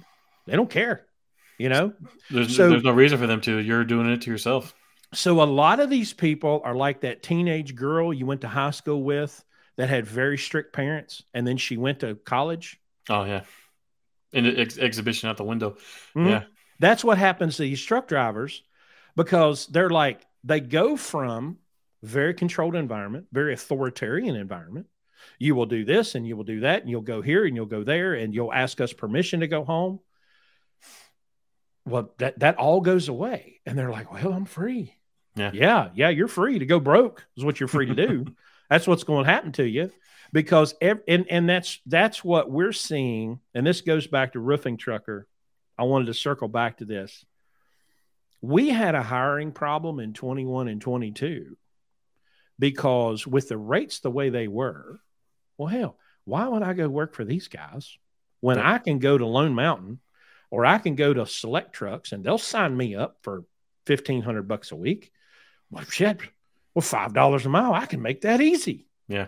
Well, our phone started ringing a lot more in the end of 22 into the early 23 of people going, because I've got 1, 2, 3 former owner operators driving for me right now that owned trucks last year that now they went, oh shit. And it's because none of them had any, they don't have like the crystal ball, so at FreightWaves, we have this product Sonar. And I knew nothing. I didn't even know what FreightWaves was before I got hired there. I called a buddy of mine when I got the job, and I was like, "Hey, I'm leaving the post office." And he's like, "You're insane." I said, "I know." He's, "Where are you going?" I said, "I'm going to FreightWaves." And he goes, "Freight nerds, what are you doing over there?" And I was like, "What are you talking about?" And he explained the whole thing to me, and I was like, "Well, I'm not dealing with that. They hired me because I'm a truck driver." But yeah, digging around in Sonar, I realized that if a lot of people had the raw data, or not even using Sonar, just paying attention to what Craig tweets out, you're going to see stuff that's coming before anyone else. Like if you're paying attention to like CNBC, a lot of these other organizations, they're using government data, so they're 3 months behind the ball from the get go. Yeah, Craig called the freight recession, all this stuff, over a year ago, and we kind of like laugh at like NPR putting out an article now saying, "Oh, it looks like we're in a freight recession." Like, no shit, it's only been a year. But it's the same with the drivers. They have the blinders on and they see that the rates are great now, but they don't think that like, okay, they're great now because XYZ. It could be, there's great demand because this new awesome product came out and everybody wants it, but then that's going to be gone once that demand dries up. Then nobody ever thinks that demand might go down, and now everyone's kind of anticipating demand to go up. They're like, "Oh, when are we going to hit the bottom of rates? When are we going to hit the bottom of rates?" And nothing we're looking at right now is showing us any indication that we have not reached the bottom yet. And it's only going to get worse with contracts too, because the spread between the spot and the contract now is like 87 cents. And as carriers are renewing their contracts with whoever their customers are, the customers are saying, "Hey, we're getting offers at 50 cents lower. Can you work with us on that?" And they go, "Shit, no. Okay, bye." And that might be their number one customer that's keeping them afloat. And that, to me, that's where you're going to start seeing a lot more carriers wash out, is when those contracts get renewed and they see the rates drop. One of the things that I find kind of fascinating is, because our Landstar, we have a lot of contract freight, and I've watched the rates, contract rates start to be adjusted, and it's $100 here, $150 there, on something that runs every week, 52 weeks a year. Right. And I was talking with an agent the other day and I said, sometimes I wish the shippers would kind of learn their lesson, but they never do. Right. They always get sucked into this bottom. Okay. Well, you could have written a contract in February of 2020 for say $225 a mile. And by August, that contract wasn't worth the paper it was wrote on. Right. Yeah. I mean, it just wasn't, because there wasn't nobody going to touch it. It was $5, it was $6, it was $7 a mile. But they never learn. They will get some bottom feeder that will come in and sign some stupid contract for some ridiculous rate, but they can't provide the service. Right. Exactly. Yeah. And it always comes back around where it's important. Our cost right now, we have all paid for trucks. We pay drivers on a percentage. We have an incredibly low fuel cost because we're at Landstar. Our cost per mile right now is $1.58. Okay. It's probably come down a penny or two as fuel has dropped. We might be in the 155, 154 right now. I think that's about as low as it can go because we run a very lean operation. So I think that big picture, $1.50 is about as low as it could possibly go, just because the cost of fuel is the cost of fuel. Yeah. Right. The cost of insurance is the cost of insurance. So when you add fuel, insurance, maintenance, and labor, you're going to be at $1.50, $1.75, especially if you're leveraged. Not that it's any of my business, but how bad are you getting dinged on your insurance right now? Because I've been talking to a lot of guys that when they renew their policies this year, like they saw quite a jump. That's the beautiful thing about being at Landstar, because Larry came to Landstar in 2013. I came in 2014. You know how much our cargo liability has gone up? Zero. Awesome. Zero. That's great. Yeah. Zero. So when you're giving 35% of your money. Okay, we're exchanging 35% of the line haul for a trailer, for an agent pool, for billing, for corporation, for compliance. No factoring.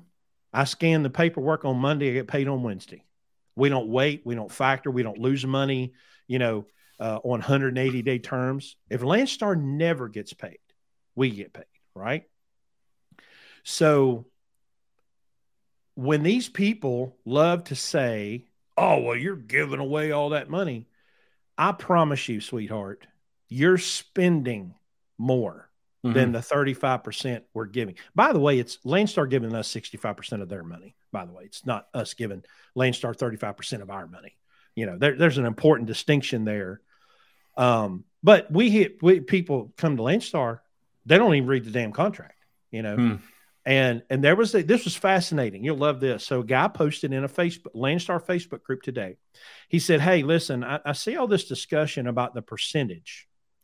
Well, I just came from a company where I got 90% instead of 65.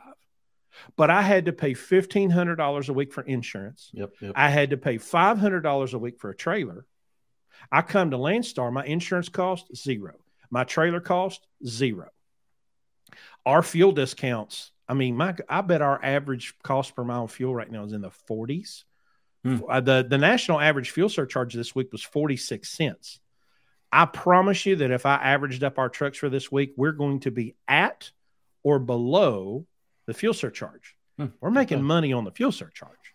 So that's the thing that it's like, I love having the conversation of least versus authority, because there are significant differences that should be talked about. If your life's long dream was to have your own numbers and build a 5, 10, 15, 20 truck company under your own numbers, sales department, you're going out, you're booking freight, man, I got all the respect in the world for you. But if you want to be a single truck owner operator and you're so dead set on having your numbers just because you don't want to say you're leased to a carrier, I promise you're spending more money than we're giving in that 35% that comes to Landstar. Because and you got to ask yourself, is the juice worth the squeeze? And hell no. Some guys, you can't put a price on pride, but apparently you can at the 90%. Well, Mark asked, how do you compete with a driver who only needs 83 cents per mile? Yeah. Okay, like you just said, let's say our fuel cost is incredibly low. We get good fuel mileage and we have great discounts with Landstar. He can book that. Listen, you can do anything for a short period of time. I mean, I could do cocaine for a short period of time. I mean, I could do heroin for a short period of time. So that's the problem in this cycle that nobody ever seems to learn the damn lesson. Here's you'll love this. So we have a customer at Landstar that I have been servicing since 2014. It's windows, home windows. And I don't know, 2 or 3 years ago, I walked into the shipping manager's office and I said, hey man, how things going? He's stupid truck drivers. I said, what happened? That doesn't narrow it down much. But he and I have a great relationship, you know, and listen, the only reason that agent has that contract today is because of me. When I came back to Landstar, he was trying to get them to cover that thing, and they wanted round trip, they wanted tolls paid, and he said, absolutely not, no way. And they said, what if we get Chris back? And he said, sold. Right? I made that much of an impression on him with my service level. Okay. So I'm in his office and we're talking. He goes, let me show you something. And he pulls up this video footage that had been sent to him by one of the locations that received windows. You see a truck pull up, 6 o'clock in the morning.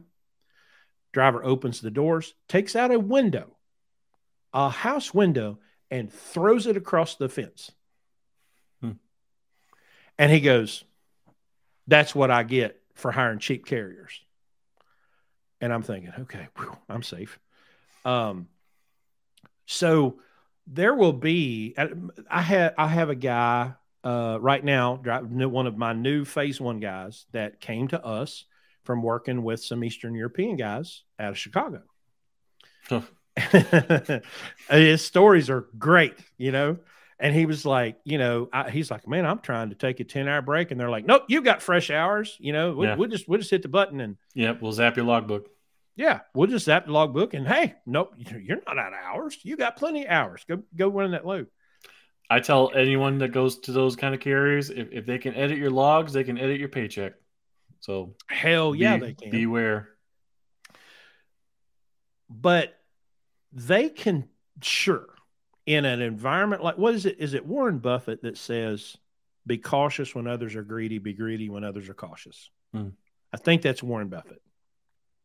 Not the biggest Warren Buffett fan, but that's solid, okay? Because there will be a bunch in a market like this that will come, but they'll never, ever last. Yeah. It's not going to happen. There's amazing Twitter accounts. There's one called Rust Belt Kid, and we've talked back and forth for a bit, where he's a manufacturer up in the northern peninsula in Michigan, and he manufactures, basically it's a type of rebar, and the guys that like show up at his dock, it'll be some guy wearing flip-flops, and it takes him 20 attempts to figure out how to get the trailer on the door, and he'll send videos to me. And he's like, if I could get a carrier who could just nail it on like the first or second try, he's like, I would hire that guy every single trip. But because of who I go through, they just send me like these like absolute idiots that don't know what the hell they're doing. He's like, I need to find someone else I can use. And so we've been working on helping them to find better carriers. But you're absolutely right. You get what you pay for sometimes as a shipper. Mm-hmm. If you're booking these guys for dirt cheap, well, chances are your stuff might not get there on time. And we're seeing that right now with the ports. All the protests happening on the West Coast. Well, if I need to get my freight, I'm not worried about the protest. I'm going to reroute it through the Panama Canal, pay the extra cost, and I would rather deal with the extra cost, but the guarantee of it getting unloaded rather than maybe it sits offshore. Have you ever read Mark Levinson's book about the shipping container? Mm-mm. Oh, dude, it's textbooky. Mm-hmm. He's a nerd, so you kind of have to get through all of his charts. But he talks about the world in regulation and the world after regulation. And he gave this example, and you just hit on it, that at one time it was so expensive to move freight across the United States that they would literally go down. I'm trying to think of the timeline. Might have been below South America. Might have been before. It was cheaper to go around South America or through the Panama Canal, whichever it was, to get to the East Coast, because it was so expensive to move it by train or truck across the United States because of the ICC and these stupid inflated rates that were set by the state. Well, there's a great lady on TikTok. I haven't seen much out of her. Logistox. She's fantastic. We interviewed her one time, but she does a lot with the ports, and she's very knowledgeable. And especially during the time when we had 100 ships off the coast that couldn't even get into port because of all the backlogs. But there were real problems because Jacksonville and Savannah didn't have deep enough ports that the ships couldn't come, even if they wanted to, So you were kind of stuck because they've been trying for years in Jacksonville. Of course, DeSantis, bring them here. Hey, buddy, they're not coming, right? They can't, and they can't fit. We just had a lady from the Port of Baltimore on What the Truck today, and she talked about the upgrades that they've done. Pre-pandemic, they had 6 port calls there, and I think they're over 30 now. So they did some extra dredging, and they're turning that into a world-class port. Well, this is why I'm so excited about blockchain. In 2017, I went down to FreightWaves and met with Craig and a bunch of the people. It was I'm thinking maybe it was to do what you're doing. It's timing didn't line up. What was the year of that? 17. Okay. Before I came back to Larry, which Larry loves to tell the story, because I met Larry and was getting ready to come to him, and Craig Fuller called, and I've got this fork in the road. Do I go with Larry? Do I go with Craig? Larry's freaking out because I called him and I'm asking him advice. I'm like, well, man, this guy from FreightWaves, he just called. And of course, I'm a blockchain nerd, and we were doing the blockchain and Transport Alliance thing at that time. And I decided to go with Larry, which obviously was the right choice. But I remember being down there, and I don't even think they're in that building anymore. But I was talking to this guy, of course, I'm just amazed, looking around, talking to people. There had been this article that had come out before that, talking about the shippers that wasted the most truck time. Yeah. Right. And I'm talking to this guy, and it was some, Uber data nerd that Craig had hired.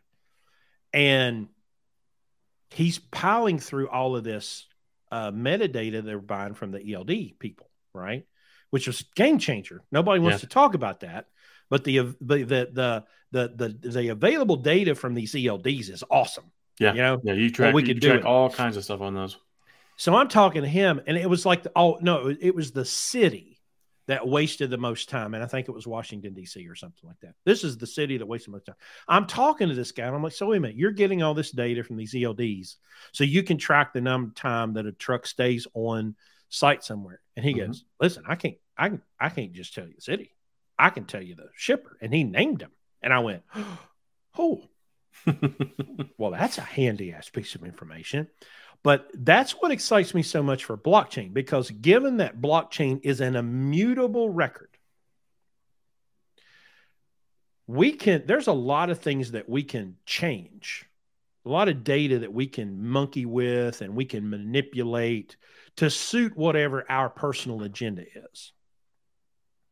That shit's over with blockchain, right? So I am 100. Well, I'm a 92.3% confident that if and when we move to a blockchain-based transportation system, these bottom feeders will never make it, because they're going to be dragging immutable data behind them that says they're dirtbags. Yeah. Right. And I'm going to have an immutable record that says I'm an excellent service provider. Here's my rate. Yeah, and it would stop a lot of guys, these ghost carriers, if they get freight guarded or whatever, it would absolutely change double brokering. Hey, that's a problem that we have 100% got to fix. Yeah. I just would like to get people to understand we're not going to fix it with the government. Okay. They're not capable. They're not equipped. The state is not going to fix this problem. If they try to, all they're going to do is pour gasoline on a fire. They're going to pour nitromethane on a fire and make it 1,000 times worse than it already is. Yeah. It's a legitimate problem, but it comes back to, don't get into shit that you don't understand. And I think a lot of double brokering happens because people they're not equipped to do some of the things they're doing. And of course, it's wide open for the scammers. Yeah. But you see people like Anik, I don't know if you're aware of her, but she's phenomenal. But she can smell the double broker coming a mile away. She's like, no, I don't think so. All you got to do is talk to people like her, Paul Bernard, Jaroslawski, guys from Freight Caviar. They deep dive into all this double brokering stuff. Paul actually went to overseas and met some of these double brokers and hung out and partied with them, had a great time until he took his phone out and tried to do a live Instagram, and then a bunch of dudes in leather jackets showed up and was like, "Party's over." Who is that? I've got to write that down. Who is that? PBJ, Paul Bernard Jaroslawski. Goes by Freight Caviar. Freight. Oh, I'm writing that shit down. Caviar. Yeah, Freight Caviar. I told him, I was like, that's not it. And he's Poland. He's Polish, I believe, and he's got the accent and everything. And so I told him he sounds like the name Freight Caviar, and the guy's 7'6". I mean, he's a monster. I was like, you look like a Bond villain with everything. He's like, oh, thank you. Well, we have there's some Landstar agents that have people that work for them in Eastern Europe or whatever. And my stance on is, you get me a freight bill, I don't give a shit. I couldn't care less where you are. And we literally had a Landstar agent killed by a drone strike in Syria. No shit. A few years back.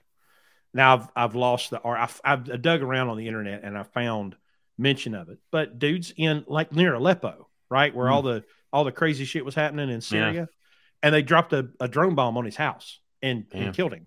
Right. But listen, you get me a freight bill and I can go pick up a load and deliver it. I couldn't give a flying fuck where you live. It doesn't matter to me. Are some of them hard to understand? Yes. Do I have to go, hey, slow down, Vladimir, but I've got a couple of these guys on speed dial when I'm in a pickle and I'll be like, hey, bro, hey, Joe, which name's obviously not Joe, hey, Joe, I need a load. Well, dude, he'll dig around, C.H. Robinson, TQL. Hell, I don't care. Yeah. Get me a load. Get me a freight bill. I'll haul some bitch. I don't care. I'm not offended because someone is in another country booking freight for me. For me, I need freight. Give me the freight. I couldn't give a shit less. Now, let me say this real quick. If you have a negative opinion of Landstar, there's a real, very simple way to fix that. Don't haul Landstar freight. You're welcome. Yeah. Problem solved. I just fixed it for you. Yeah, the my way or the highway attitude is very it's very hard to kill off. Oh yeah. Well, what we see a lot of times is people are willing to blame anyone except the guy in the mirror. Yep.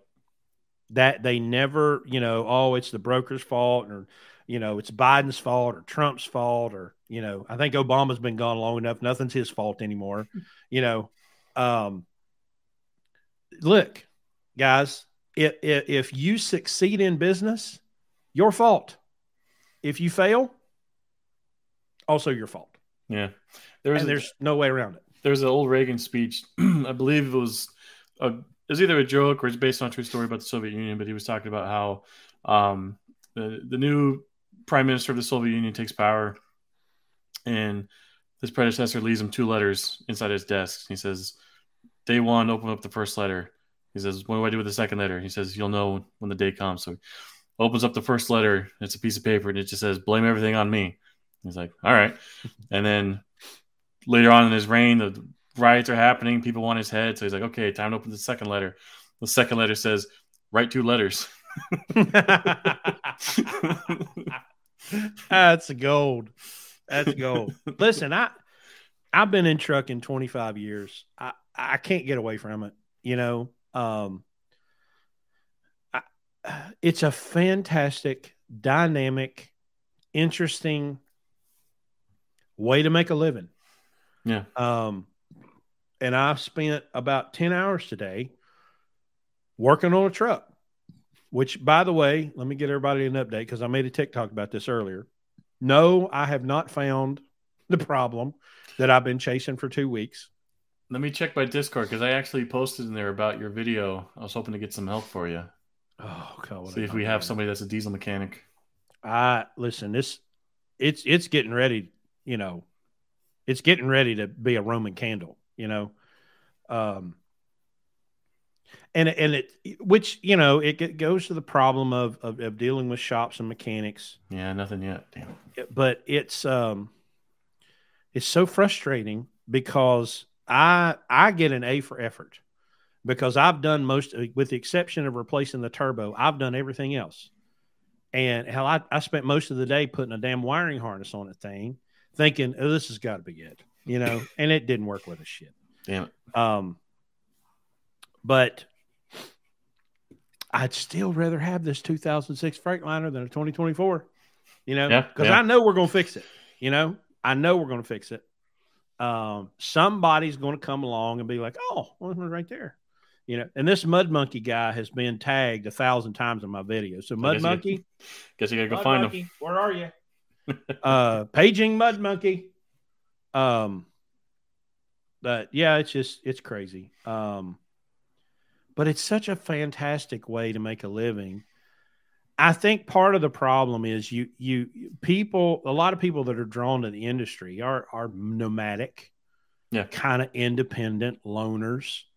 When I went to Missouri to pick up a truck, we bought one of those toters that goes on the fifth wheel.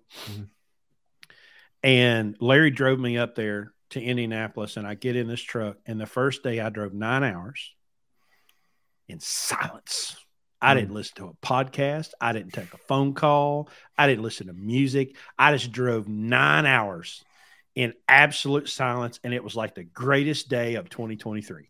Just, you know, white noise. Oh, I kind of missed, because that's the one thing about driving that I really miss. I don't get to listen to podcasts anymore. You know, I try to when I'm mowing grass, and then the phone rings, and then, you know, something happens to a driver, and all hell breaks loose. And but this is a great way to make a living. But buddy, if you do it wrong, it will destroy you. Yeah. And what's great too is when you do it right, there's any number of directions you go to. I mean, you talk to any 10 drivers and you get their history and where they go either while they're still trucking or post trucking. I mean, the numbers or options are limitless. You know, there was no way they would have found somebody like me with my background and my experience prior to trucking that was a truck driver, unless I had gone through trucking. You know, all kinds of people go into the industry and all kinds of people find their way through it and out of it to find something else on the other side. You know, if you really like dealing with operations or dispatch, you know, you can find ways of dealing with that. As a driver, there's no better feeling than driving for somebody or having a dispatcher who they themselves were a driver. That was a great, you know, Steve, the owner of Green Valley Transportation, he himself was a driver back in the day. So that makes you really feel like you're not just, you know, a number or like a mega carrier. Yeah. And that really carries over. Yeah. Well, when my truck broke and I went to Swift, I was like, wow, this is easy. I don't have to book loads. Yeah. If it breaks, I'll just call somebody. Like it was a very therapeutic 30 days because I'm like, well, hell, I don't have to do jack. I can just drive this truck. You know, it was kind of cool. But you're not growing. You're not doing anything. That's what happened. That's kind of what drove me out of the post office. Is like I was literally set for life. I could have lived very comfortably doing that job till the day I retired. But doing what I'm doing now, like I wouldn't be able to talk to guys like you doing this. I wouldn't be able to talk to, you know, we're coming up to our Future Supply Chain Festival in a couple of weeks in Cleveland, Ohio. Like I would never go to events like that. Even just I go there because I'm a Freightways employee and I have a great time. But also like events like that aren't really geared towards truck drivers. So it's really fun going there as a driver. And I get to talk to these companies like when I talk to autonomous trucking companies, they have like their whole little song and dance they do, either because they're doing it to salespeople or to journalists, whatever. There's not a lot of autonomous trucking companies that talk to truck drivers. So when I get to talk to them, they don't know who I am. They might not know, may know who I am now. But early on, I talked with like the guys from Gatik, great guys. But I'm asking them questions like I would ask as a driver. And after 3 or 4 questions, they're like, wait a minute, who are you? What are you? No, you can't look at the truck. Please don't. And I was like, no. I'm with Freightways. I'm not here to like bust your guys' balls or anything, but it's just fun to like go to events like this as a truck driver because I get to, you know, talk with you guys. And I see it with Landstar and I saw it with other people. And I think having this conversation with Craig Fuller years ago, there is a disconnect because those corporate people kind of have their own language. Yeah. They, you know, and they have these terms and vocabulary that they use that normal people just can't understand. Makes perfect sense to them. Yep. You know?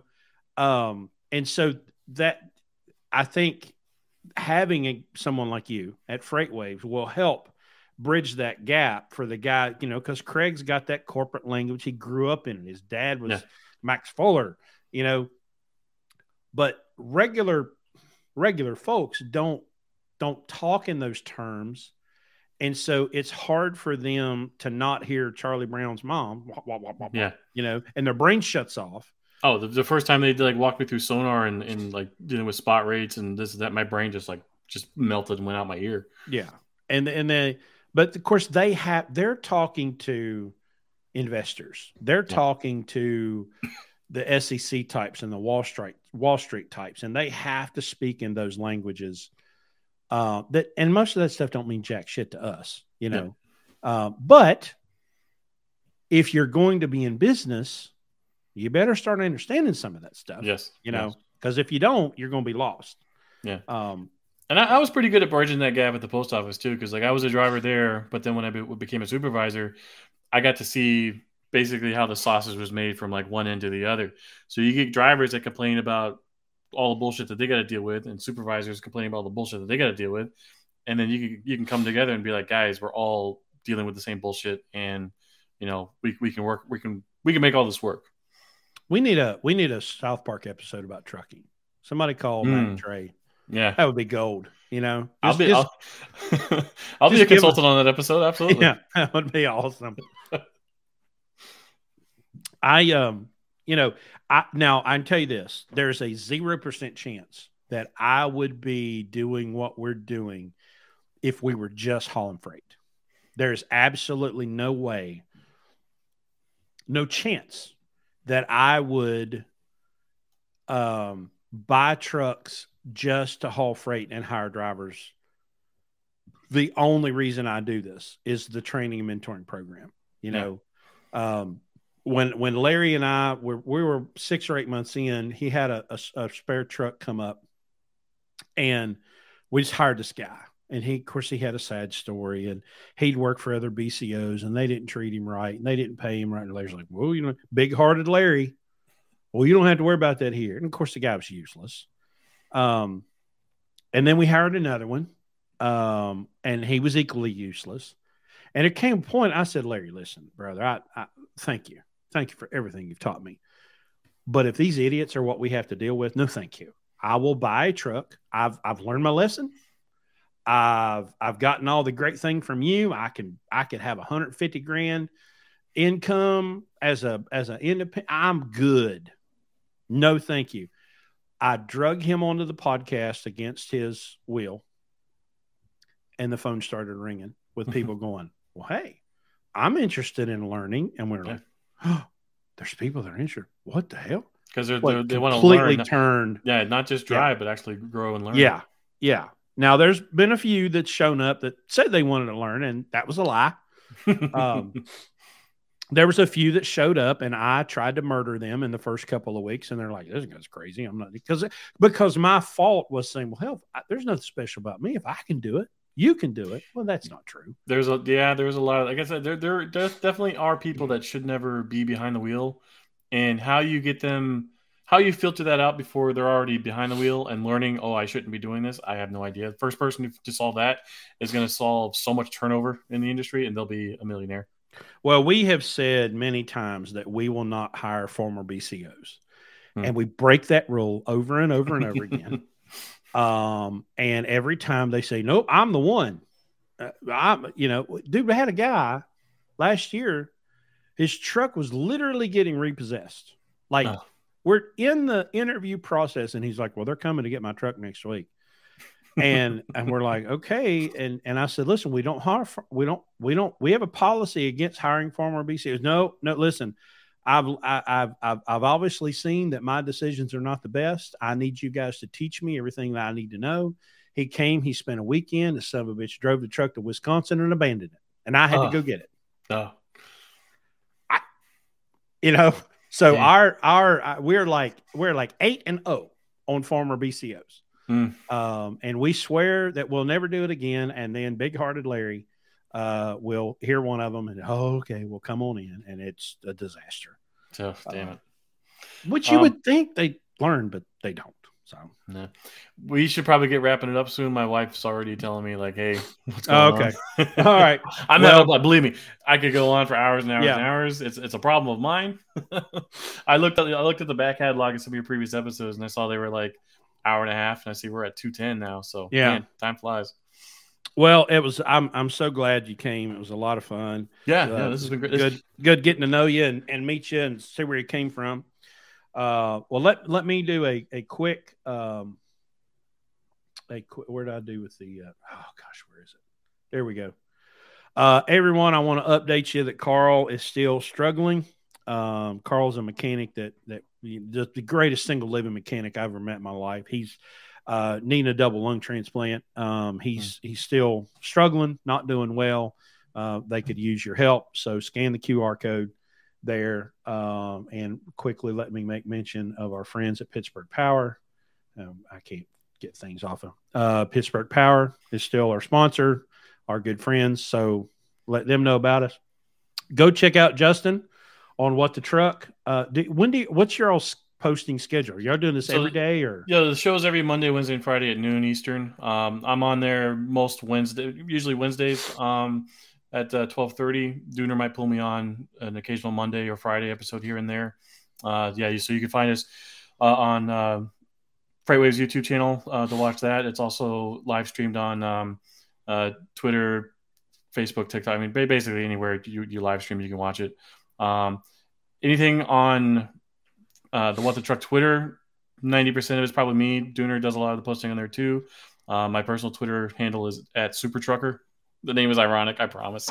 That's great. I had to keep telling the guys at SiriusXM, like, please stop introducing me on the air as Super Trucker, because like I made the name as a joke, and they're like, no, this is Super Trucker Justin Martin. And I'm like, no, awesome. I made it as a joke. Please. I love it. I love it. All right, man. Well, I appreciate you being here. Hopefully, Larry will make it back from Vegas and be with us next weekend. Yeah, safe travels, Larry. And well, anyway, I've had a hell of a day, so I'm ready for bed. Good luck with that engine, man. Everyone, be good and be safe. We'll see y'all next Friday night.